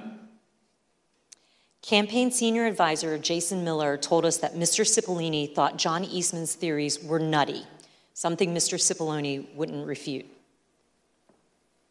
We've received testimony from various people about this. One was Jason Miller, who was a campaign, said that what was communicated to me was that Pat Cipollone thought the idea was nutty, and at one point confronted Eastman basically with the same sentiment. I don't have any reason to contradict what he said. On January 4th, John Eastman went to the White House to meet with the president and vice president. Mr. Cipollone tried to participate in this meeting, but he was apparently turned away. You didn't go to the meeting in the Oval Office where Eastman met with the president and with the vice president. Do you remember why you didn't personally attend? I did walk to that meeting, and I did go into the Oval Office with the idea of attending that meeting, and then I ultimately did not attend that meeting. Why not? The reasons for that are privilege. Okay. Were you asked to not attend the meeting, or did you make a personal decision not to attend the meeting? Again, without getting into privilege. Recall that Greg Jacob, the vice president's counsel, stated that Mr. Eastman acknowledged he would lose 9-0 if his legal theory were challenged in the Supreme Court. Mr. Cipollone had reviewed Mr. Eastman's legal theory and expressed his view repeatedly that the vice president was right. He even offered to take the blame for the vice president's position. I thought that the vice president did not have the authority to do what was being suggested under a proper reading of the law. I conveyed that. Okay. I think I actually told somebody, in the vice president's, just blame me. I'm not a politician, I don't, I just said, I'm a lawyer. This is my legal opinion. But let me tell you this. Can I say a word about the vice president? Please. I think the vice president did the right thing. I think he did the courageous thing. I have a great deal of respect for Vice President Pence. I worked with him very closely. I think he understood my opinion. I think he understood my opinion afterwards as well. I think he did a great service to this country. And I think I suggested to somebody that he should be given the Presidential Medal of Freedom for his actions. Earlier this year, a federal district court judge concluded that President Trump and Mr. Eastman, relying on Mr. Eastman's theory, more likely than not violated multiple federal criminal laws in their pressure campaign against the vice president. Also recall earlier in this hearing, we saw that Rudy Giuliani's team did not have actual evidence of fraud sufficient to change the result of the election. That's important because as January 6th approached, the Republican members of the House and Senate were looking for reason to object to the electors, and no real evidence was ever given to them. And we know that Republican members of the House received a memorandum from the chairwoman of the House Republican Caucus in the days before January 6th, explaining in detail the many constitutional and legal problems with objections and describing the principled judicial rulings dismissing the claims of widespread fraud. But their plan to object to the certification of the election on January 6 went forward anyway. The next day, on January 5th, the day before the attack on the Capitol, tens of thousands of people converged on Washington. While certain close associates of President Trump privately expressed concerns about what would occur on January 6, other members of the president's inner circle spoke with great anticipation about the events to come. The committee has learned from the White House phone logs that the president spoke to Steve Bannon, his close advisor, at least twice on January 5th. The first conversation they had lasted for 11 minutes. Listen to what Mr. Bannon said that day after the first call he had with the president. All hell is going to break loose tomorrow. It's all converging, and now we're on, as they say, the point of attack, right? The point of attack tomorrow. I'll tell you this. It's not going to happen like you think it's going to happen, okay? It's going to be quite extraordinarily different. And all I can say is strap in. From those same phone logs, we know that the president and Mr. Bannon spoke again on the phone that evening, this time for 6 minutes. That same day, on the eve of January 6, supporters of President Trump gathered in Washington, D.C. at another rally. This rally was held at Freedom Plaza, which is located near the White House, and featured some of the speakers who Katrina Pearson and others deemed too extreme to share the stage with the president the next morning. And as this rally was underway, the president asked members of his staff to come to the Oval Office. Let's hear from the White House aides who were in the Oval Office that night. I was in the office, in the Oval Office, and he had asked me to open the door so that he could hear. I guess there was a concert or a rap or something going on. Did he say anything other than just open the door?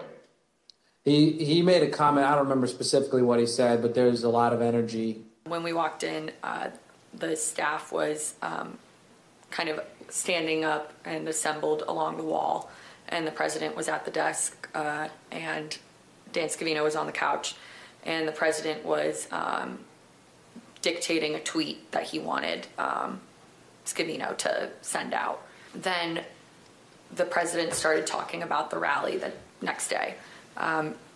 He had the door of the Oval open to the Rose Garden because you could hear the crowd already assembled outside on the ellipse, and they were playing music, and it was so loud that you could feel it shaking in the Oval. He was in a very good mood, and I say that because he had not been in a good mood for weeks leading up to that, and then it seemed like he was in a fantastic mood that evening. He asked if members of Congress would be with him tomorrow. And what did you understand by meaning voting in his favor as opposed to physically with him or anything like that? Yeah, I took that to mean not voting to certify the election. Then he did look to the staff and ask for ideas of how, if I recall, he said that we could make the rhinos do the right thing, is the way he phrased it. And no one spoke up initially because I think everyone was trying to process what that he meant by that. The president was making notes then, talking then about we should go up to the Capitol. What's the best route to go to the Capitol? I said he should focus on policy accomplishments. I didn't mention it. What was his response? He acknowledged that and said we've had a lot, something along those lines, and then he fairly quickly moved to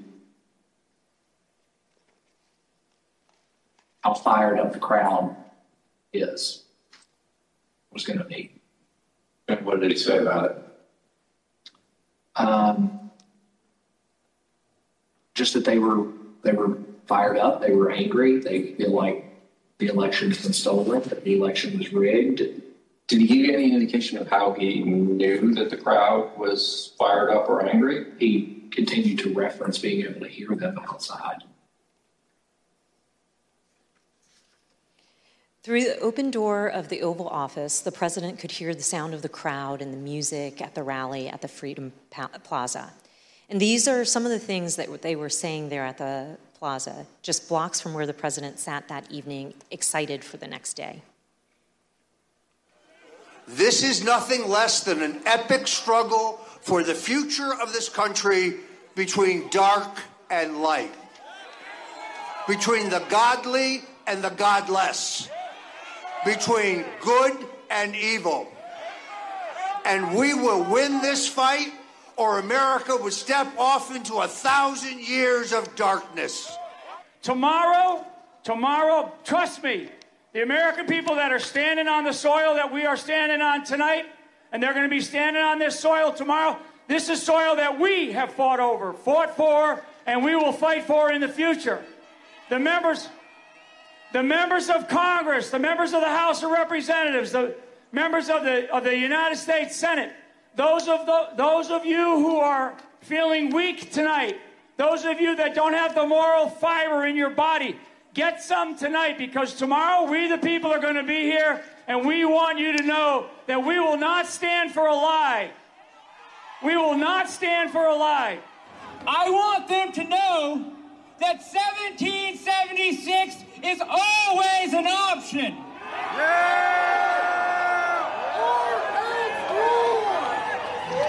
These degenerates in the deep state are going to give us what we want, or we are going to shut this country down. It's 1776. 1776. 1776. 1776. At 5:05 p.m., as the Freedom Plaza rally was underway just blocks away, President Trump tweeted, "Washington is being inundated with people who don't want to see an election victory stolen by emboldened radical left Democrats. Our country has had enough. They won't take it anymore." To the crowds gathering in D.C., he added, "We hear you and love you from the Oval Office." The committee has learned that on January 5th, there were serious concerns at Twitter about the anticipated violence the next day. Listen to what the Twitter witness told us about their desperate efforts to get Twitter to do something. What was your gut feeling on the night of January 5th? I believe I sent a Slack message to someone that said something along the lines of, "When people are shooting each other tomorrow, I will try and rest in the knowledge that we tried." And so I went to, I don't know that I slept that night, to be honest with you. I was on pins and needles because, again, for months I had been begging and anticipating and attempting to raise the reality that if we made no intervention into what I saw occurring, people were going to die. And on January 5th, I realized no intervention was coming. And even as hard as I had tried to create one or implement one, there was nothing, and we were at the whims and the mercy of a violent crowd that was locked and loaded. And just for the record, this was content that was echoing statements by the former president, but also Proud Boys and other known violent extremist groups? Yeah. There were also concerns among members of Congress. We have a recently released recording of a conversation that took place among Republican members in the U.S. Capitol on the eve of January 6th. This is Republican Congresswoman Debbie Lesko from Arizona, who led some of the unfounded objections to the election results. I also asked leadership to come up with a safety plan for members. I'm actually very concerned about this because we have who knows how many hundreds of thousands of people coming here. We have Antifa. We also have, quite honestly, Trump supporters who actually believe that we are going to overturn the election. And when that doesn't happen, most likely will not happen, they are going to go nuts. That same evening, as President Trump listened to the rally from the Oval Office, he was also working on his speech to be delivered the next day. And based on documents we've received from the National Archives, including multiple drafts of the president's speech, as well as from witness testimony, we understand how that speech devolved into a call to action and a call to fight. One of the first edits President Trump made to his speech was to incorporate his 5:05 p.m. tweet, revising his speech to say, "All of us are here today, do not want to see our election victory stolen by emboldened radical left Democrats. Our country has had enough. We will not take it anymore." He also added, "Together, we will stop the steal." President Trump's edits continued into the morning of January 6th. And as you can see from the president's daily diary here, the president spoke to his chief speechwriter, Stephen Miller, for over 25 minutes that morning. Following his call with Mr. Miller, President Trump inserted for the first time a line in his speech that said, quote, "And we will see whether Mike Pence enters history as a truly great and courageous leader. All he has to do is refer the illegally submitted electoral votes back to the states that were given false and fraudulent information where they want to recertify." No prior version of this speech had referenced Vice President Pence or his role during the joint session on January 6th. These last-minute edits by President Trump to his speech were part of the president's pressure campaign against his own vice president. But not everyone wanted these lines regarding the vice president included in the president's speech, including White House lawyer Eric Hirschman. Did you ever speak to anybody in the White House at the time about this disagreement between the president and the vice president, other than the president, based on the objection from your counsel?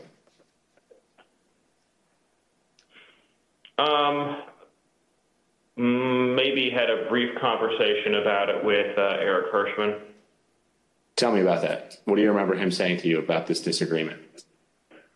I just remember him saying that that he had a I don't want to get this wrong. Sort of something to the effect of thinking that it would be counterproductive. I think he thought to discuss the matter publicly. So it came up in the context of editing the president's speech on January the 6th?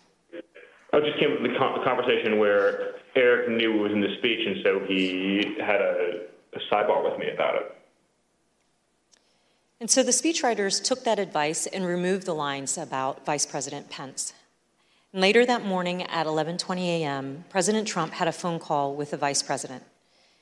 And as the committee detailed in an earlier hearing, that phone call was, by all accounts, tense and heated.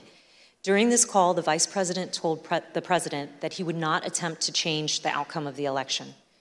In response, the president called the vice president of the United States a wimp and other derogatory words.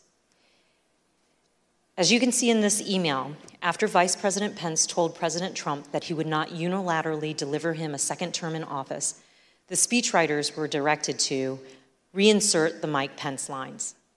Here's how one of the speechwriters described President Trump's last-minute change to the speech. And as I recall, there was a very tough sentence, the vice president, that was added. President Trump wanted to use his speech to attack Vice President Pence in front of a crowd of thousands of angry supporters who had been led to believe the election was stolen. When President Trump arrived at the Ellipse to deliver his speech, he was still worked up from his call with Vice President Pence. And although Ivanka Trump would not say so, her chief of staff gave the committee some insight into the president's frustration. It's been reported that you ultimately decided to attend the rally because you hoped that you would calm the president and keep the event on an even keel. Is that accurate? No, I don't know who said that or where that came from. What did she share with you about why it was concerning that her father was upset or agitated after that call with Vice President Pence in relation to the Ellipse rally? Why did that matter? Why did he have to be calmed down, I should say? Well, she shared that he had called the vice president a not an expletive word. I think that bothered her, and I think she could tell based on the conversations and what was going on in the office that he was angry and upset, and people were providing misinformation. And she felt like she might be able to help calm this situation down, at least before he went on to stage. The president did go on stage, and then he gave the speech that he wanted to give. It included the formal changes he had requested the night before and in that morning, but also many important last-minute ad-lib changes. A single scripted reference in the speech to Mike Pence became 8. A single scripted reference to rally-goers marching to the Capitol became 4, with President Trump ad-libbing that he would be joining the protesters at the Capitol. Added throughout his speech were references to fighting and the need for people to have courage and to be strong. The word peacefully was in the staff-written script and used only once. Here are some of these ad-lib changes that the president made to his speech. Because you'll never take back our country with weakness. You have to show strength and you have to be strong. So I hope Mike has the courage to do what he has to do. And I hope he doesn't listen to the rhinos and the stupid people that he's listening to. We fight like hell. And if you don't fight like hell, you're not going to have a country anymore. But we're going to try and give our Republicans, the weak ones, because the strong ones don't need any of our help, we're going to try and give them the kind of pride and boldness that they need to take back our country. So let's walk down Pennsylvania Avenue. White House counsel Pat Cipollone and his deputy did not attend the speech, and they were concerned that the statements in the speech about the election were false. In fact, the message that President Trump delivered that day was built on a foundation of lies. He lied to his supporters that the election was stolen. He stoked their anger. He called for them to fight for him. He directed them to the U.S. Capitol. He told them he would join them. And his supporters believed him, and many headed towards the Capitol. As a result, people died. People were injured. Many of his supporters' lives will never be the same. President Trump's former campaign manager, Brad Parscale, recognized the impact of the speech immediately. And this is what he said on January 6 in excerpts from text messages to Katrina Pearson. Mr. Parscale said, quote, "This is about Trump pushing for uncertainty in our country, a sitting president asking for civil war." And then when he said, "This week I feel guilty for helping him win," Katrina Pearson responded, "You did what you felt right at the time, and therefore it was right." Mr. Parscale added, "Yeah, but a woman is dead. And yeah, if I was Trump and I knew my rhetoric killed someone." When Ms. Pearson replied, "It wasn't the rhetoric," Mr. Parscale said, "Katrina, yes, it was." Thank you, Mr. Chairman. I yield back. Gentlelady yields back. We're joined today by Mr. Jason Van Tavenhove and Mr. Stephen Ayers. Mr. Tavenhove is an artist and journalist. He's a former spokesman of the Oath Keepers and a former close associate of Elmer Stewart Rhodes, the founder and president of the Oath Keepers, who has been charged with seditious conspiracy in relation to the Capitol attack. Mr. Van Tavenhove broke with the Oath Keepers and has since spoken out forcefully against the violent group. Mr. Ayers is a former supporter of President Trump. He answered the president's call to come to Washington, D.C. on January 6th. He marched to the Capitol on the president's orders. He pleaded guilty last month to disorderly and disruptive conduct at the Capitol. Mr. Ayers, who no longer supports President Trump, came forward voluntarily to share his story as a warning. I will now swear in our witnesses. The witnesses will please stand and raise their right hand. Do you swear or affirm under the penalty of perjury that the testimony you're about to give is the truth, the whole truth, and nothing but the truth, so help you God? Thank you. You may be seated. Let the record reflect that the witnesses answered in the affirmative. I recognize myself for questions. Today we've discussed how President Trump summoned an angry mob of supporters to Washington, D.C., many of whom came prepared to do battle against police and politicians alike. We're fortunate enough to be joined by two witnesses who can help us understand who was in the mob that day. Both hardcore violent extremists like the Oath Keepers and Proud Boys and average Trump supporters swept up in the fervor of the day.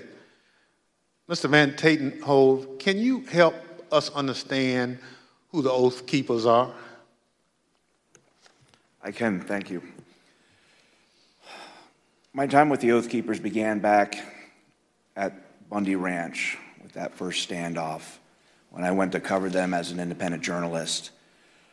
I then subsequently covered two more standoffs, the Sugar Pine Mine standoff and the White Hope Mine standoff.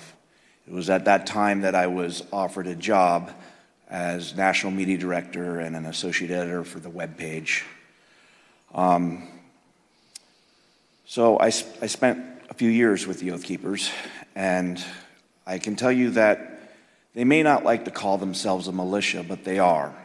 They're a violent militia, and they are largely Stewart Rhodes. And I think rather than try to use words, I think the best illustration for what the Oath Keepers are happened January 6th, when we saw that stacked military formation going up the stairs of our Capitol. I saw radicalization that started with my beginning of my time with them and continued over a period of time as the member base and who it was that Stewart Rhodes was courting drifted further and further right into the alt-right world, into white nationalists, and even straight up racists. And it came to a point where I could no longer continue to work for them. But the Oath Keepers are a dangerous militia that is in large part fed by the ego and drive of Stewart Rhodes, who at times seemed to see himself as this paramilitary leader. I think that drove a lot of it. So, in my opinion, the Oath Keepers are a very dangerous organization. Well, thank you very much. You've talked a little bit about that danger. So, what is the Oath Keepers' vision for America, and why should Americans be concerned about it? I think we saw a glimpse of what the vision of the Oath Keepers is on January 6th.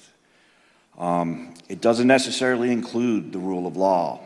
It doesn't necessarily include, it includes violence. It includes trying to get their way through lies, through deceit, through intimidation, and through the perpetration of violence. The swaying of people who may not know better through lies and rhetoric and propaganda that can get swept up in these moments. And I'll admit I was swept up at one point as well too. But I don't know if that answers the question. Well, it does, and you talk about being swept up. So at what point did you break with the Oath Keepers? There came a point, there were many red flags, and I probably should have broke with them much earlier than I did. But the straw that broke the camel's back really came when I walked into a grocery store.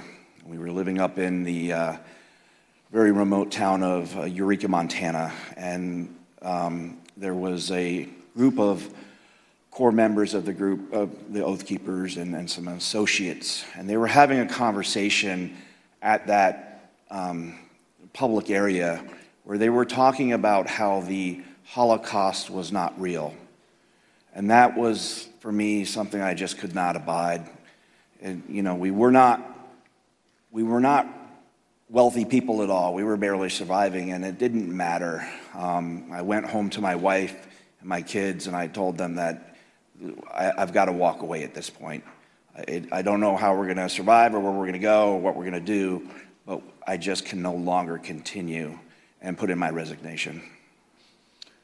Thank you very much. Mr. Ayers, there were many people in the crowd that day, January 6th, including you, who were not part of an extremist group. I'd like to start by having you tell the American people a little bit about yourself. Can you tell us about your life before January 6th? Yeah, basically nothing but a family man and a working man. Worked at the company, a cabinet company up in Northeast Ohio for going on 20 years. You know, family's my life. I was a supervisor there, so that took up a lot of my a lot of my free time. Other than that, with my family, camping, playing basketball, playing games with my son. Just what any ordinary American citizen, family man would do. Yep, exactly. So this committee has reviewed thousands of hours of surveillance footage from January 6th. During this review, we identified you entering the Capitol as we see in this video. Mr. Ayers, why did you decide to come to Washington on January 6th? For me personally, I was, pretty hardcore into the social media, Facebook, Twitter, Instagram. I followed, President Trump, on all of the websites, He basically put out, come to Stop the Steal rally, and I felt like I needed to be down here. So you basically learned about the rally on social media and at some point made a decision to come to Washington. Yep. I had some friends I found out were coming down, and I just hopped on with them right at the tail end when I found out and came down here with them. Thank you very much. The chair recognizes the vice chair, Ms. Cheney of Wyoming, for any questions she may have. Thank you very much, Mr. Chairman. Mr. Ayers, when you entered the Capitol last year, did you believe that the election had been stolen? At that time, yeah. Everything that I was seeing online, I definitely believed that that's exactly what that was the case. And when you heard from President Trump that the election was stolen, how did that make you feel? Oh, I was very upset, as were most of his supporters. That's basically what got me to come down here. And do you still believe the election was stolen? Not so much now. I got away from all the social media when January 6th happened. Basically deleted it all. I started doing my own research and everything. And for me, for something like that to be that, for that to actually take place, it's too big. There's no way you can keep something like that quiet, as big as something like that. With all the lawsuits being shot down one after another, that was mainly what convinced me. Well, and I think that's very important. And we've also talked about today and in previous hearings the extent to which the president himself was told that the election hadn't been stolen by his Justice Department, by his White House counsel, by his campaign. Would it have made a difference to you to know that President Trump himself had no evidence of widespread fraud? Oh, definitely. Who knows? I may not have come down here then, Thank you very much, Mr. Chairman. I yield back. Gentlelady yields back. Chair recognizes the gentlewoman from Florida, Ms. Murphy. Thank you, Mr. Chairman. You know, earlier today, we showed how Donald Trump's December 19th tweet summoned both extremist groups as well as rank and file supporters of President Trump to come to Washington, D.C., average Americans. He told them to, quote, be there, we'll be wild, and they came. We showed how how President Trump repeatedly told them, fight, fight, fight, and they marched to the Capitol. Mr. Ayers, you were in that crowd at the rally, and then the crowd that marched to the Capitol. When you arrived on the ellipse that morning, were you planning on going to the Capitol? No, we didn't actually plan to go down there. We went basically to see the Stop the Steal rally, and that was it. So why'd you decide to march to the Capitol? Well, basically, the president, got everybody riled up, told everybody to head on down. So we basically were just following what he said. After the president's speech, as you're marching down to the Capitol, how did you feel? I was, I'm angry, after everything that was basically said in the speech. A lot of the stuff he said, he already put out in tweets. I've already seen it and heard it before. So, I was already worked up, and so were most of the people there. So as you started marching, did you think there was still a chance the election would be overturned? Yeah, at that time I did, because everybody was kind of like in the hope that, Vice President Pence was not going to certify the election. Also the whole time on our way down there, we kept hearing about this big reveal I remember us talking about, and we kind of thought maybe that was it. So that hope was there. Did you think that the president would be marching with you?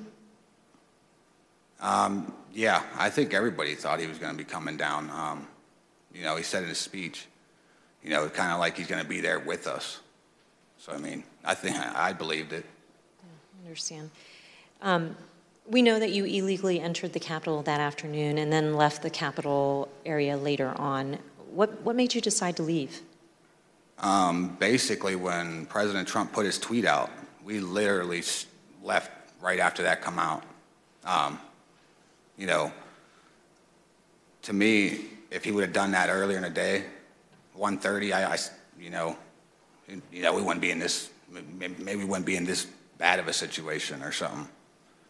Thank you. Mr. Chairman, I yield back. Chair recognizes the gentleman from Maryland, Mr. Raskin. Thank you, Mr. Chairman.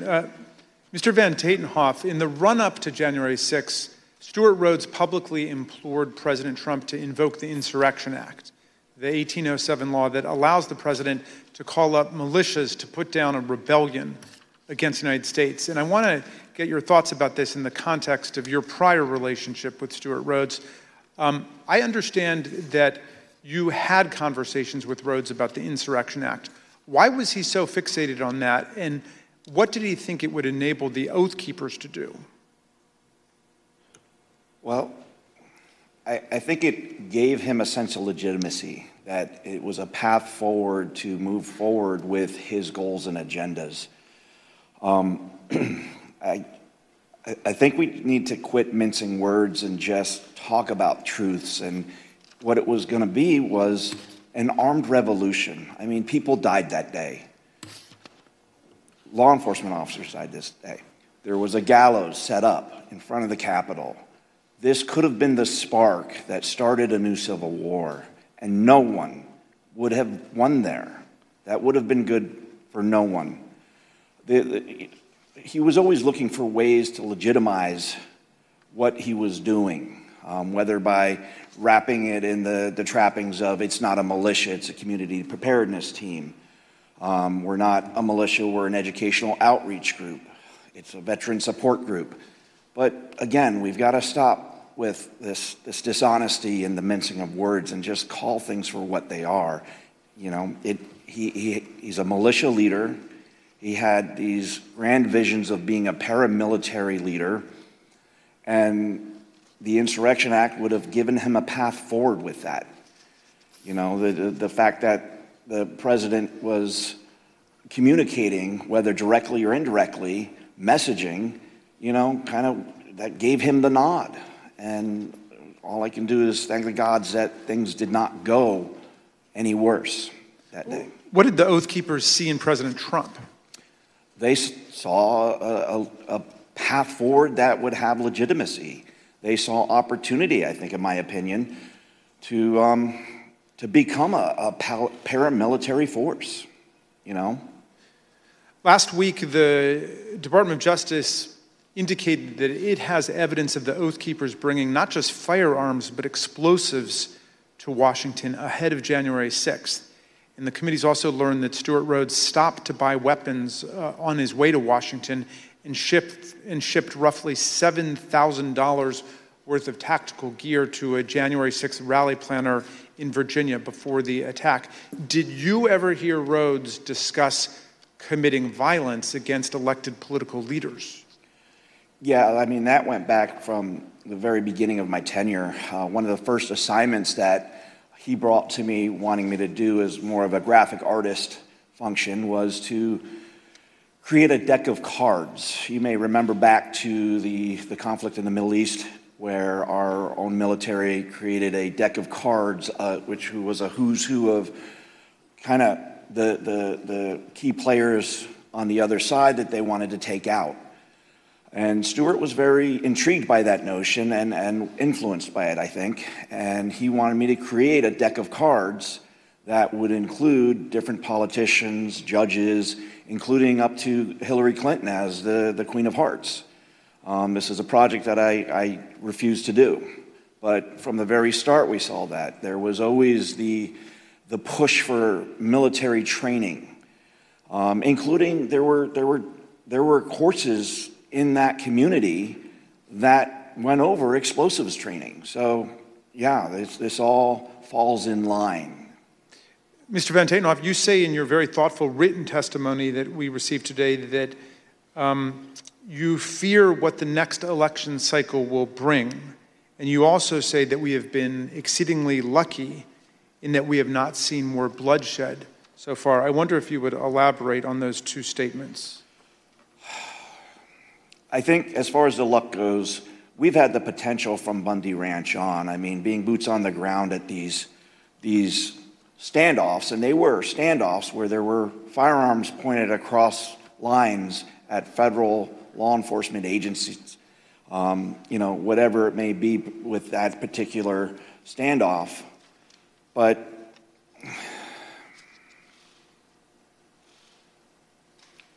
I think we've gotten exceedingly lucky that more bloodshed did not happen because the potential has been there from the start. And we got very lucky that the loss of life was, and as tragic as it is, that we saw on January 6th, the potential was so much more. Again, all we have to look at is the iconic images of that day with the gallows set up for Mike Pence, for the Vice President of the United States. You know, and I do fear for this next election cycle because who knows what that might bring. If a president that's willing to try to instill and encourage to whip up a civil war amongst his followers using lies and deceit and snake oil, and regardless of the human impact, what else is he going to do if he gets elected again? All bets are off at that point. And that's a scary notion. I have 3 daughters. I have a granddaughter. And I fear for the world that they will inherit if we do not start holding these people to account. Thank you for your testimony, Mr. Van Tatenhoff. Mr. Ayers, I first want to ask you about what finally caused you to leave on January the 6th. We know that the medieval-style combat with our police, the occupation of the building, this was going on for several hours until the president issued at 4:17 a tweet, I believe, that included a video telling people to go home. Did you see that, and did that have any effect on what you were doing? Well, when we were there, as soon as that come out, everybody started talking about it, and it seemed like it started to disperse some of the crowd, obviously, once we got back to the hotel room, we seen that it was still going on, but it definitely dispersed a lot of the crowd. And did you leave at that point? Yeah, we did. Yeah, we left. So, in other words, that was the key moment when you decided to leave, when President Trump told people to go home. Yeah, yep. We left right when that came out. You were not a member of an organized group like the Oath Keepers or the Proud Boys, as most of the crowd wasn't. I wonder, on January 6th, was it your view that these far-right groups like the Oath Keepers and Proud Boys and 3%ers and others were on your side? Did you have any reservations about marching with them and rallying with them? Well, I definitely didn't have a problem. I was probably following them online myself. I thought, hey, they're on our team, good. That's how I kind of looked at it at the time. I didn't have a problem with it. I thought it was a good thing. I'm interested in hearing about what's happened to you since the events of January 6th. You told the vice chair that you no longer believe Trump's big lie about the election, but that's what brought you originally to Washington. Looking back on it now, how do you reflect on the role that you played in the crowd that day, and what is going on in your life? Basically, I lost my job. Since this all happened, pretty much sold my house. So everything that happened with the charges, thank God, a lot of them did get dismissed because I was just holding my phone, but at the same time I was there. So it definitely, it changed my life, and not for the good, definitely not for the, for the better. Well, really I could say. President Trump is still promoting the big lie about the election. How does that make you feel? It makes me mad because I was hanging on every word he was saying. Everything he was putting out, I was following it. If I was doing it, hundreds of thousands or millions of other people are doing it, or maybe even still doing it. It's like he just said about that. You got people still following and doing that. Who knows what the next election could come out. They could end up being down the same path we are right now. Just don't know. Mr. Ayers, I see that your wife has joined you today, and welcome to Washington. We know this has been very difficult on you both and your family. What lessons, finally, do you want the American people to learn from the way you and your family have suffered as a result of these events? Biggest thing is I consider myself a family man, and I love my country. I don't think any one man is bigger than either one of those. I think that's what needs to be taken. People dive into the politics, and for me, I felt like I had, like horse blinders on. I was locked in the whole time. Biggest thing for me is take the blinders off, make sure you step back and see what's going on before it's too late. Well, I want to thank you for your testimony and for appearing, both of you, today. And Mr. Chairman, I yield back to you. Gentleman yields back. I want to thank our witnesses for joining us today.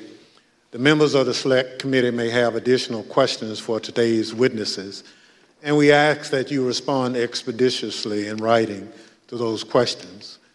Without objections, members will be permitted 10 business days to submit statements for the record, including opening remarks and additional questions for the witnesses. Without objection, the chair recognizes the gentleman from Maryland, Mr. Raskin, for a closing statement. Thank you, Mr. Chairman. When Donald Trump sent out his tweet, he became the first president ever to call for a crowd to descend on the capital city to block the constitutional transfer of power. He set off an explosive chain reaction among his followers, but no one mobilized more quickly than the dangerous extremists that we've looked at today. Seizing upon his invitation to fight, they assembled their followers for an insurrectionary showdown against Congress and the vice president. On January 6th, Trump knew the crowd was angry. He knew the crowd was armed. He sent them to the Capitol anyway. You might imagine that our founders would have been shocked to learn that an American president would one day come to embrace and excuse political violence against our own institutions, or knowingly send an armed mob to attack the Capitol to usurp the will of the people. But you know, Mr. Chairman, the founders were pretty wise about certain things, and at the start of the Republic, they actually warned everyone about Donald Trump. Not by name, of course, but in the course of advising about the certain prospect that ambitious politicians would try to mobilize violent mobs to tear down our own institutions in service of their insatiable ambitions. In the very first Federalist paper, Alexander Hamilton observed that history teaches that opportunistic politicians who desire to rule at all costs will begin first as demagogues, pandering to the angry and malignant passions of the crowd, but then end up as tyrants, trampling the freedoms and the rights of the people. A violent insurrection to overturn an election is not an abstract thing, as we've heard. Hundreds of people were bloodied, injured, and wounded in the process, including more than 150 police officers, some of them sitting in this room today. I want to give you an update on one officer who was badly wounded in the attack and is well known to the members of this committee because he testified before us last year. Sergeant Aquilino Gonell is an Army veteran who spent a year on active combat duty in the Iraq War and then 16 years on the Capitol Force. Nothing he ever saw in combat in Iraq, he has said, prepared him for the insurrection, where he was savagely beaten, punched, pushed, kicked, shoved, stomped, and sprayed with chemical irritants, along with other officers, by members of a mob carrying hammers, knives, batons, and police shields taken by force, and wielding the American flag against police officers as a dangerous weapon. Last month, on June 28th, Sergeant Gonell's team of doctors told him that permanent injuries he has suffered to his left shoulder and right foot now make it impossible for him to continue as a police officer. He must leave policing for good and figure out the rest of his life. Sergeant Gonell, we wish you and your family all the best. We are here for you. We salute you for your valor, your eloquence, and your beautiful commitment to America. I wonder what former President Trump would say to someone like Sergeant Gonell, who must now go about remaking his life. I wonder if he could even understand what motivates a patriot like Sergeant Gonell. In his inaugural address, Trump introduced one commanding image: American carnage. Although that turn of phrase explained little about our country before he took office, it turned out to be an excellent prophecy of what his rage would come to visit on our people. Mr. Ayers just described how the trust he placed in President Trump as a camp follower derailed his life and nearly wrecked his reputation and his family. A few weeks ago, we heard Shaye Moss and her mother, Ruby Freeman, Speaker Rusty Bowers from Arizona, and Georgia Secretary of State Brad Raffensperger describe how hate-filled intimidation campaigns by Trump and his followers made them prisoners in their homes and drove their stress and anxiety to soaring new heights when they refused to do Trump's bidding. American carnage, that's Donald Trump's true legacy. His desire to overthrow the people's election and seize the presidency interrupted the counting of electoral college votes for the first time in American history, nearly toppled the constitutional order, and brutalized hundreds and hundreds of people. The Watergate break-in was like a Cub Scout meeting compared to this assault on our people and our institutions. Mr. Chairman, these hearings have been significant for us and for millions of Americans, and our hearing next week will be a profound moment of reckoning for America. But the crucial thing is the next step. What this committee, what all of us will do to fortify our democracy against coups, political violence, and campaigns to steal elections away from the people.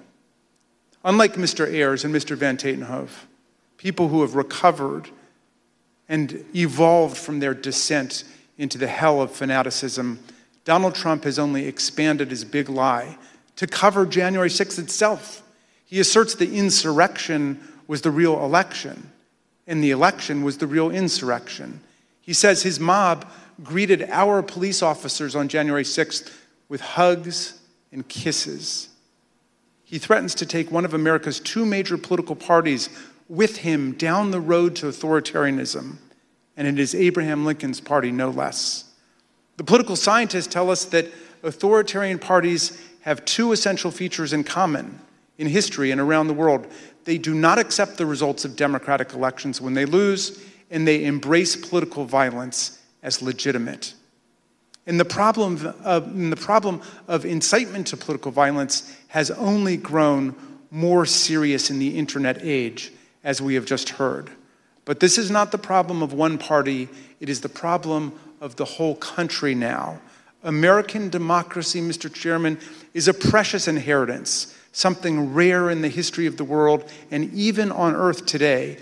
Constitutional democracy is the silver frame, as Lincoln put it, upon which the golden apple of freedom rests.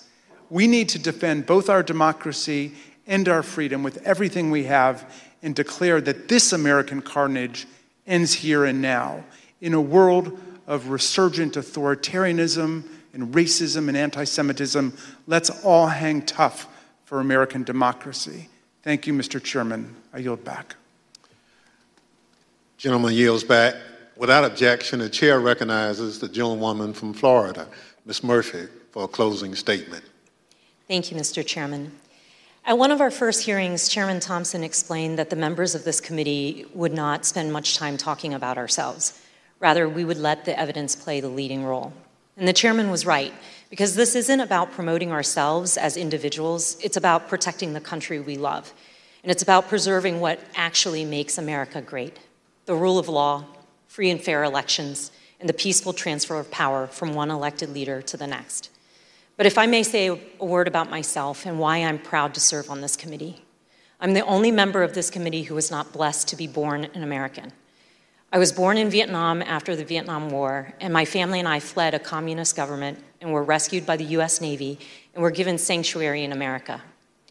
My patriotism is rooted in my gratitude for America's grace and generosity.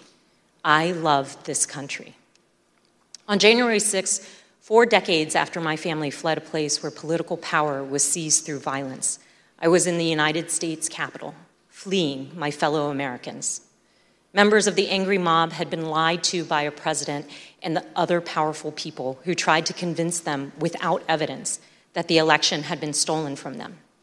Some of them then tried to use physical violence to overturn the outcome of a free and fair election. Our committee's overriding objective is to fight fiction with facts, to create a full account for the American people and for the historical record, to tell the truth of what happened and why it happened, to make recommendations so it never happens again, to defend our democracy. To me, there's nothing more patriotic than that. Thank you. Mr. Chairman, I yield back. Gentlelady yields back. Without objection, the chair recognizes the gentlewoman from Wyoming, Ms. Cheney, for a closing statement. Thank you very much, Mr. Chairman. Mr. Chairman, let me put what you have seen today in a broader context. At the very outset of our hearings, we described several elements of President Trump's multi-part plan to overturn the 2020 election. Our hearings have now covered all but one of those elements: an organized campaign to persuade millions of Americans of a falsehood that the 2020 election was stolen by widespread fraud, a corrupt effort to pressure Vice President Pence to refuse to count electoral votes, an effort to corrupt the U.S. Department of Justice, efforts to pressure state election officials and legislators to change state election results, a scheme to create and submit fake electoral slates from multiple states. And today, you saw how President Trump summoned a mob to Washington for January 6th, and then, knowing that that mob was armed, directed that mob to the United States Capitol. Every one of these elements of the planning for January 6th is an independently serious matter. They were all ultimately focused on overturning the election, and they all have one other thing in common: Donald Trump participated in each substantially and personally. He oversaw or directed the activity of those involved. Next week, we will return to January 6th itself.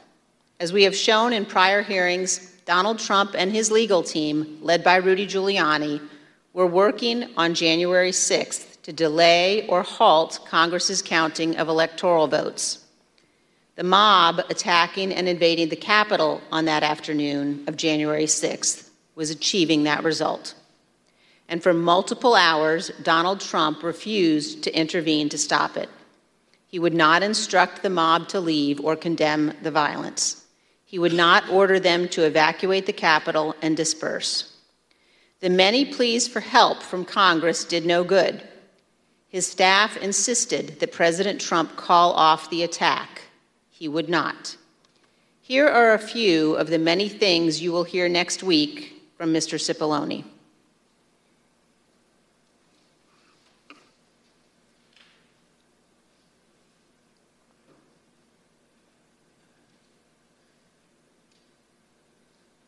Was that right? I was, and others were as well. Was it necessary for you to continue to push for a statement directing people to leave all the way through that period of time until it was ultimately issued after? I felt it was my obligation to continue to push for that, and others felt it was their obligation as well. Would it have been possible at any moment for the president to walk down to the podium in the briefing room and talk to the nation at any time between when you first gave him that advice at 2 o'clock and 4:17 when the video statement went out? Would that have been possible? Would it have been possible? Yes. Yes, it would have been possible. And you will hear that Donald Trump never picked up the phone that day to order his administration to help.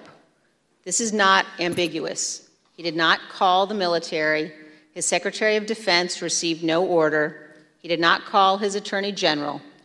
He did not talk to the Department of Homeland Security. Mike Pence did all of those things. Donald Trump did not. We will walk through the events of January 6th next week, minute by minute. And one more item. After our last hearing, President Trump tried to call a witness in our investigation, a witness you have not yet seen in these hearings. That person declined to answer or respond to President Trump's call and instead alerted their lawyer to the call. Their lawyer alerted us, and this committee has supplied that information to the Department of Justice. Let me say one more time, we will take any effort to influence witness testimony very seriously. Thank you, Mr. Chairman. I yield back. Thank you. Gentlelady yields back. In my opening, I mentioned how we look to our leaders to serve as a fail-safe if people in this country refuse to accept the results of an election. That's part of the way those in positions of public trust uphold their oath, how they show fidelity to the Constitution. In the run-up to January 6th, Donald Trump had an obligation to tell his supporters to accept the results of the election. Instead, he urged them to further along the path toward mob violence. The idea of mob violence makes me think of another sort of fail-safe. All across this country, there are different ideas about what role the federal government should play in our lives. In fact, up here on this dais, there are plenty of different ideas. But there are moments when the institutions of our federal government are the fail-safe. I am from a part of the country where, had it not been for the federal government and the Constitution, my parents and many more Americans like them would have continued to be treated as second-class citizens. The freedom to be able to vote without harassment, travel in relative safety, and dine and sleep where you choose is because we have a government that looks over the well-being of its citizens. This is especially important in moments of crisis. When we have a natural disaster that state governments can't handle on their own, when there's an emergency that requires action by our public health services or our military. We have a federal government. What happened on January 6, 2020 was another one of those moments in history that test the strength of our federal government. January 6th was an attack on our country. It was an attack on our democracy, on our Constitution. A sitting president with a violent mob trying to stop the peaceful transfer of power from one president to another. It still makes my blood boil to think of it. In a moment like that, what would you expect to see? You expect to see the President of the United States sitting behind a resolute desk in the Oval Office, assuring the American people that the attack would be repelled and the threat would be dealt with. You'd expect to be reassured that there was a fail-safe. Instead, the President of the United States sent the mob. He disregarded the advice of the people who had taken an oath to the Constitution. He oversaw a scheme aided by people whose loyalty was only to Donald Trump. There's nothing we can compare that to. There's nothing in our great nation's history that has ever come close to that sort of betrayal and dereliction. Thank goodness our system of government held in spite of a commander-in-chief who worked in opposition to what the Constitution designed. When this committee reconvenes, we'll tell the story of that supreme dereliction by the commander-in-chief, how close we came to a catastrophe for our democracy, and how we remain in serious danger. The chair requests those in the hearing room remain seated until the Capitol Police have escorted witnesses and members from the room. Without objection, the committee stands adjourned.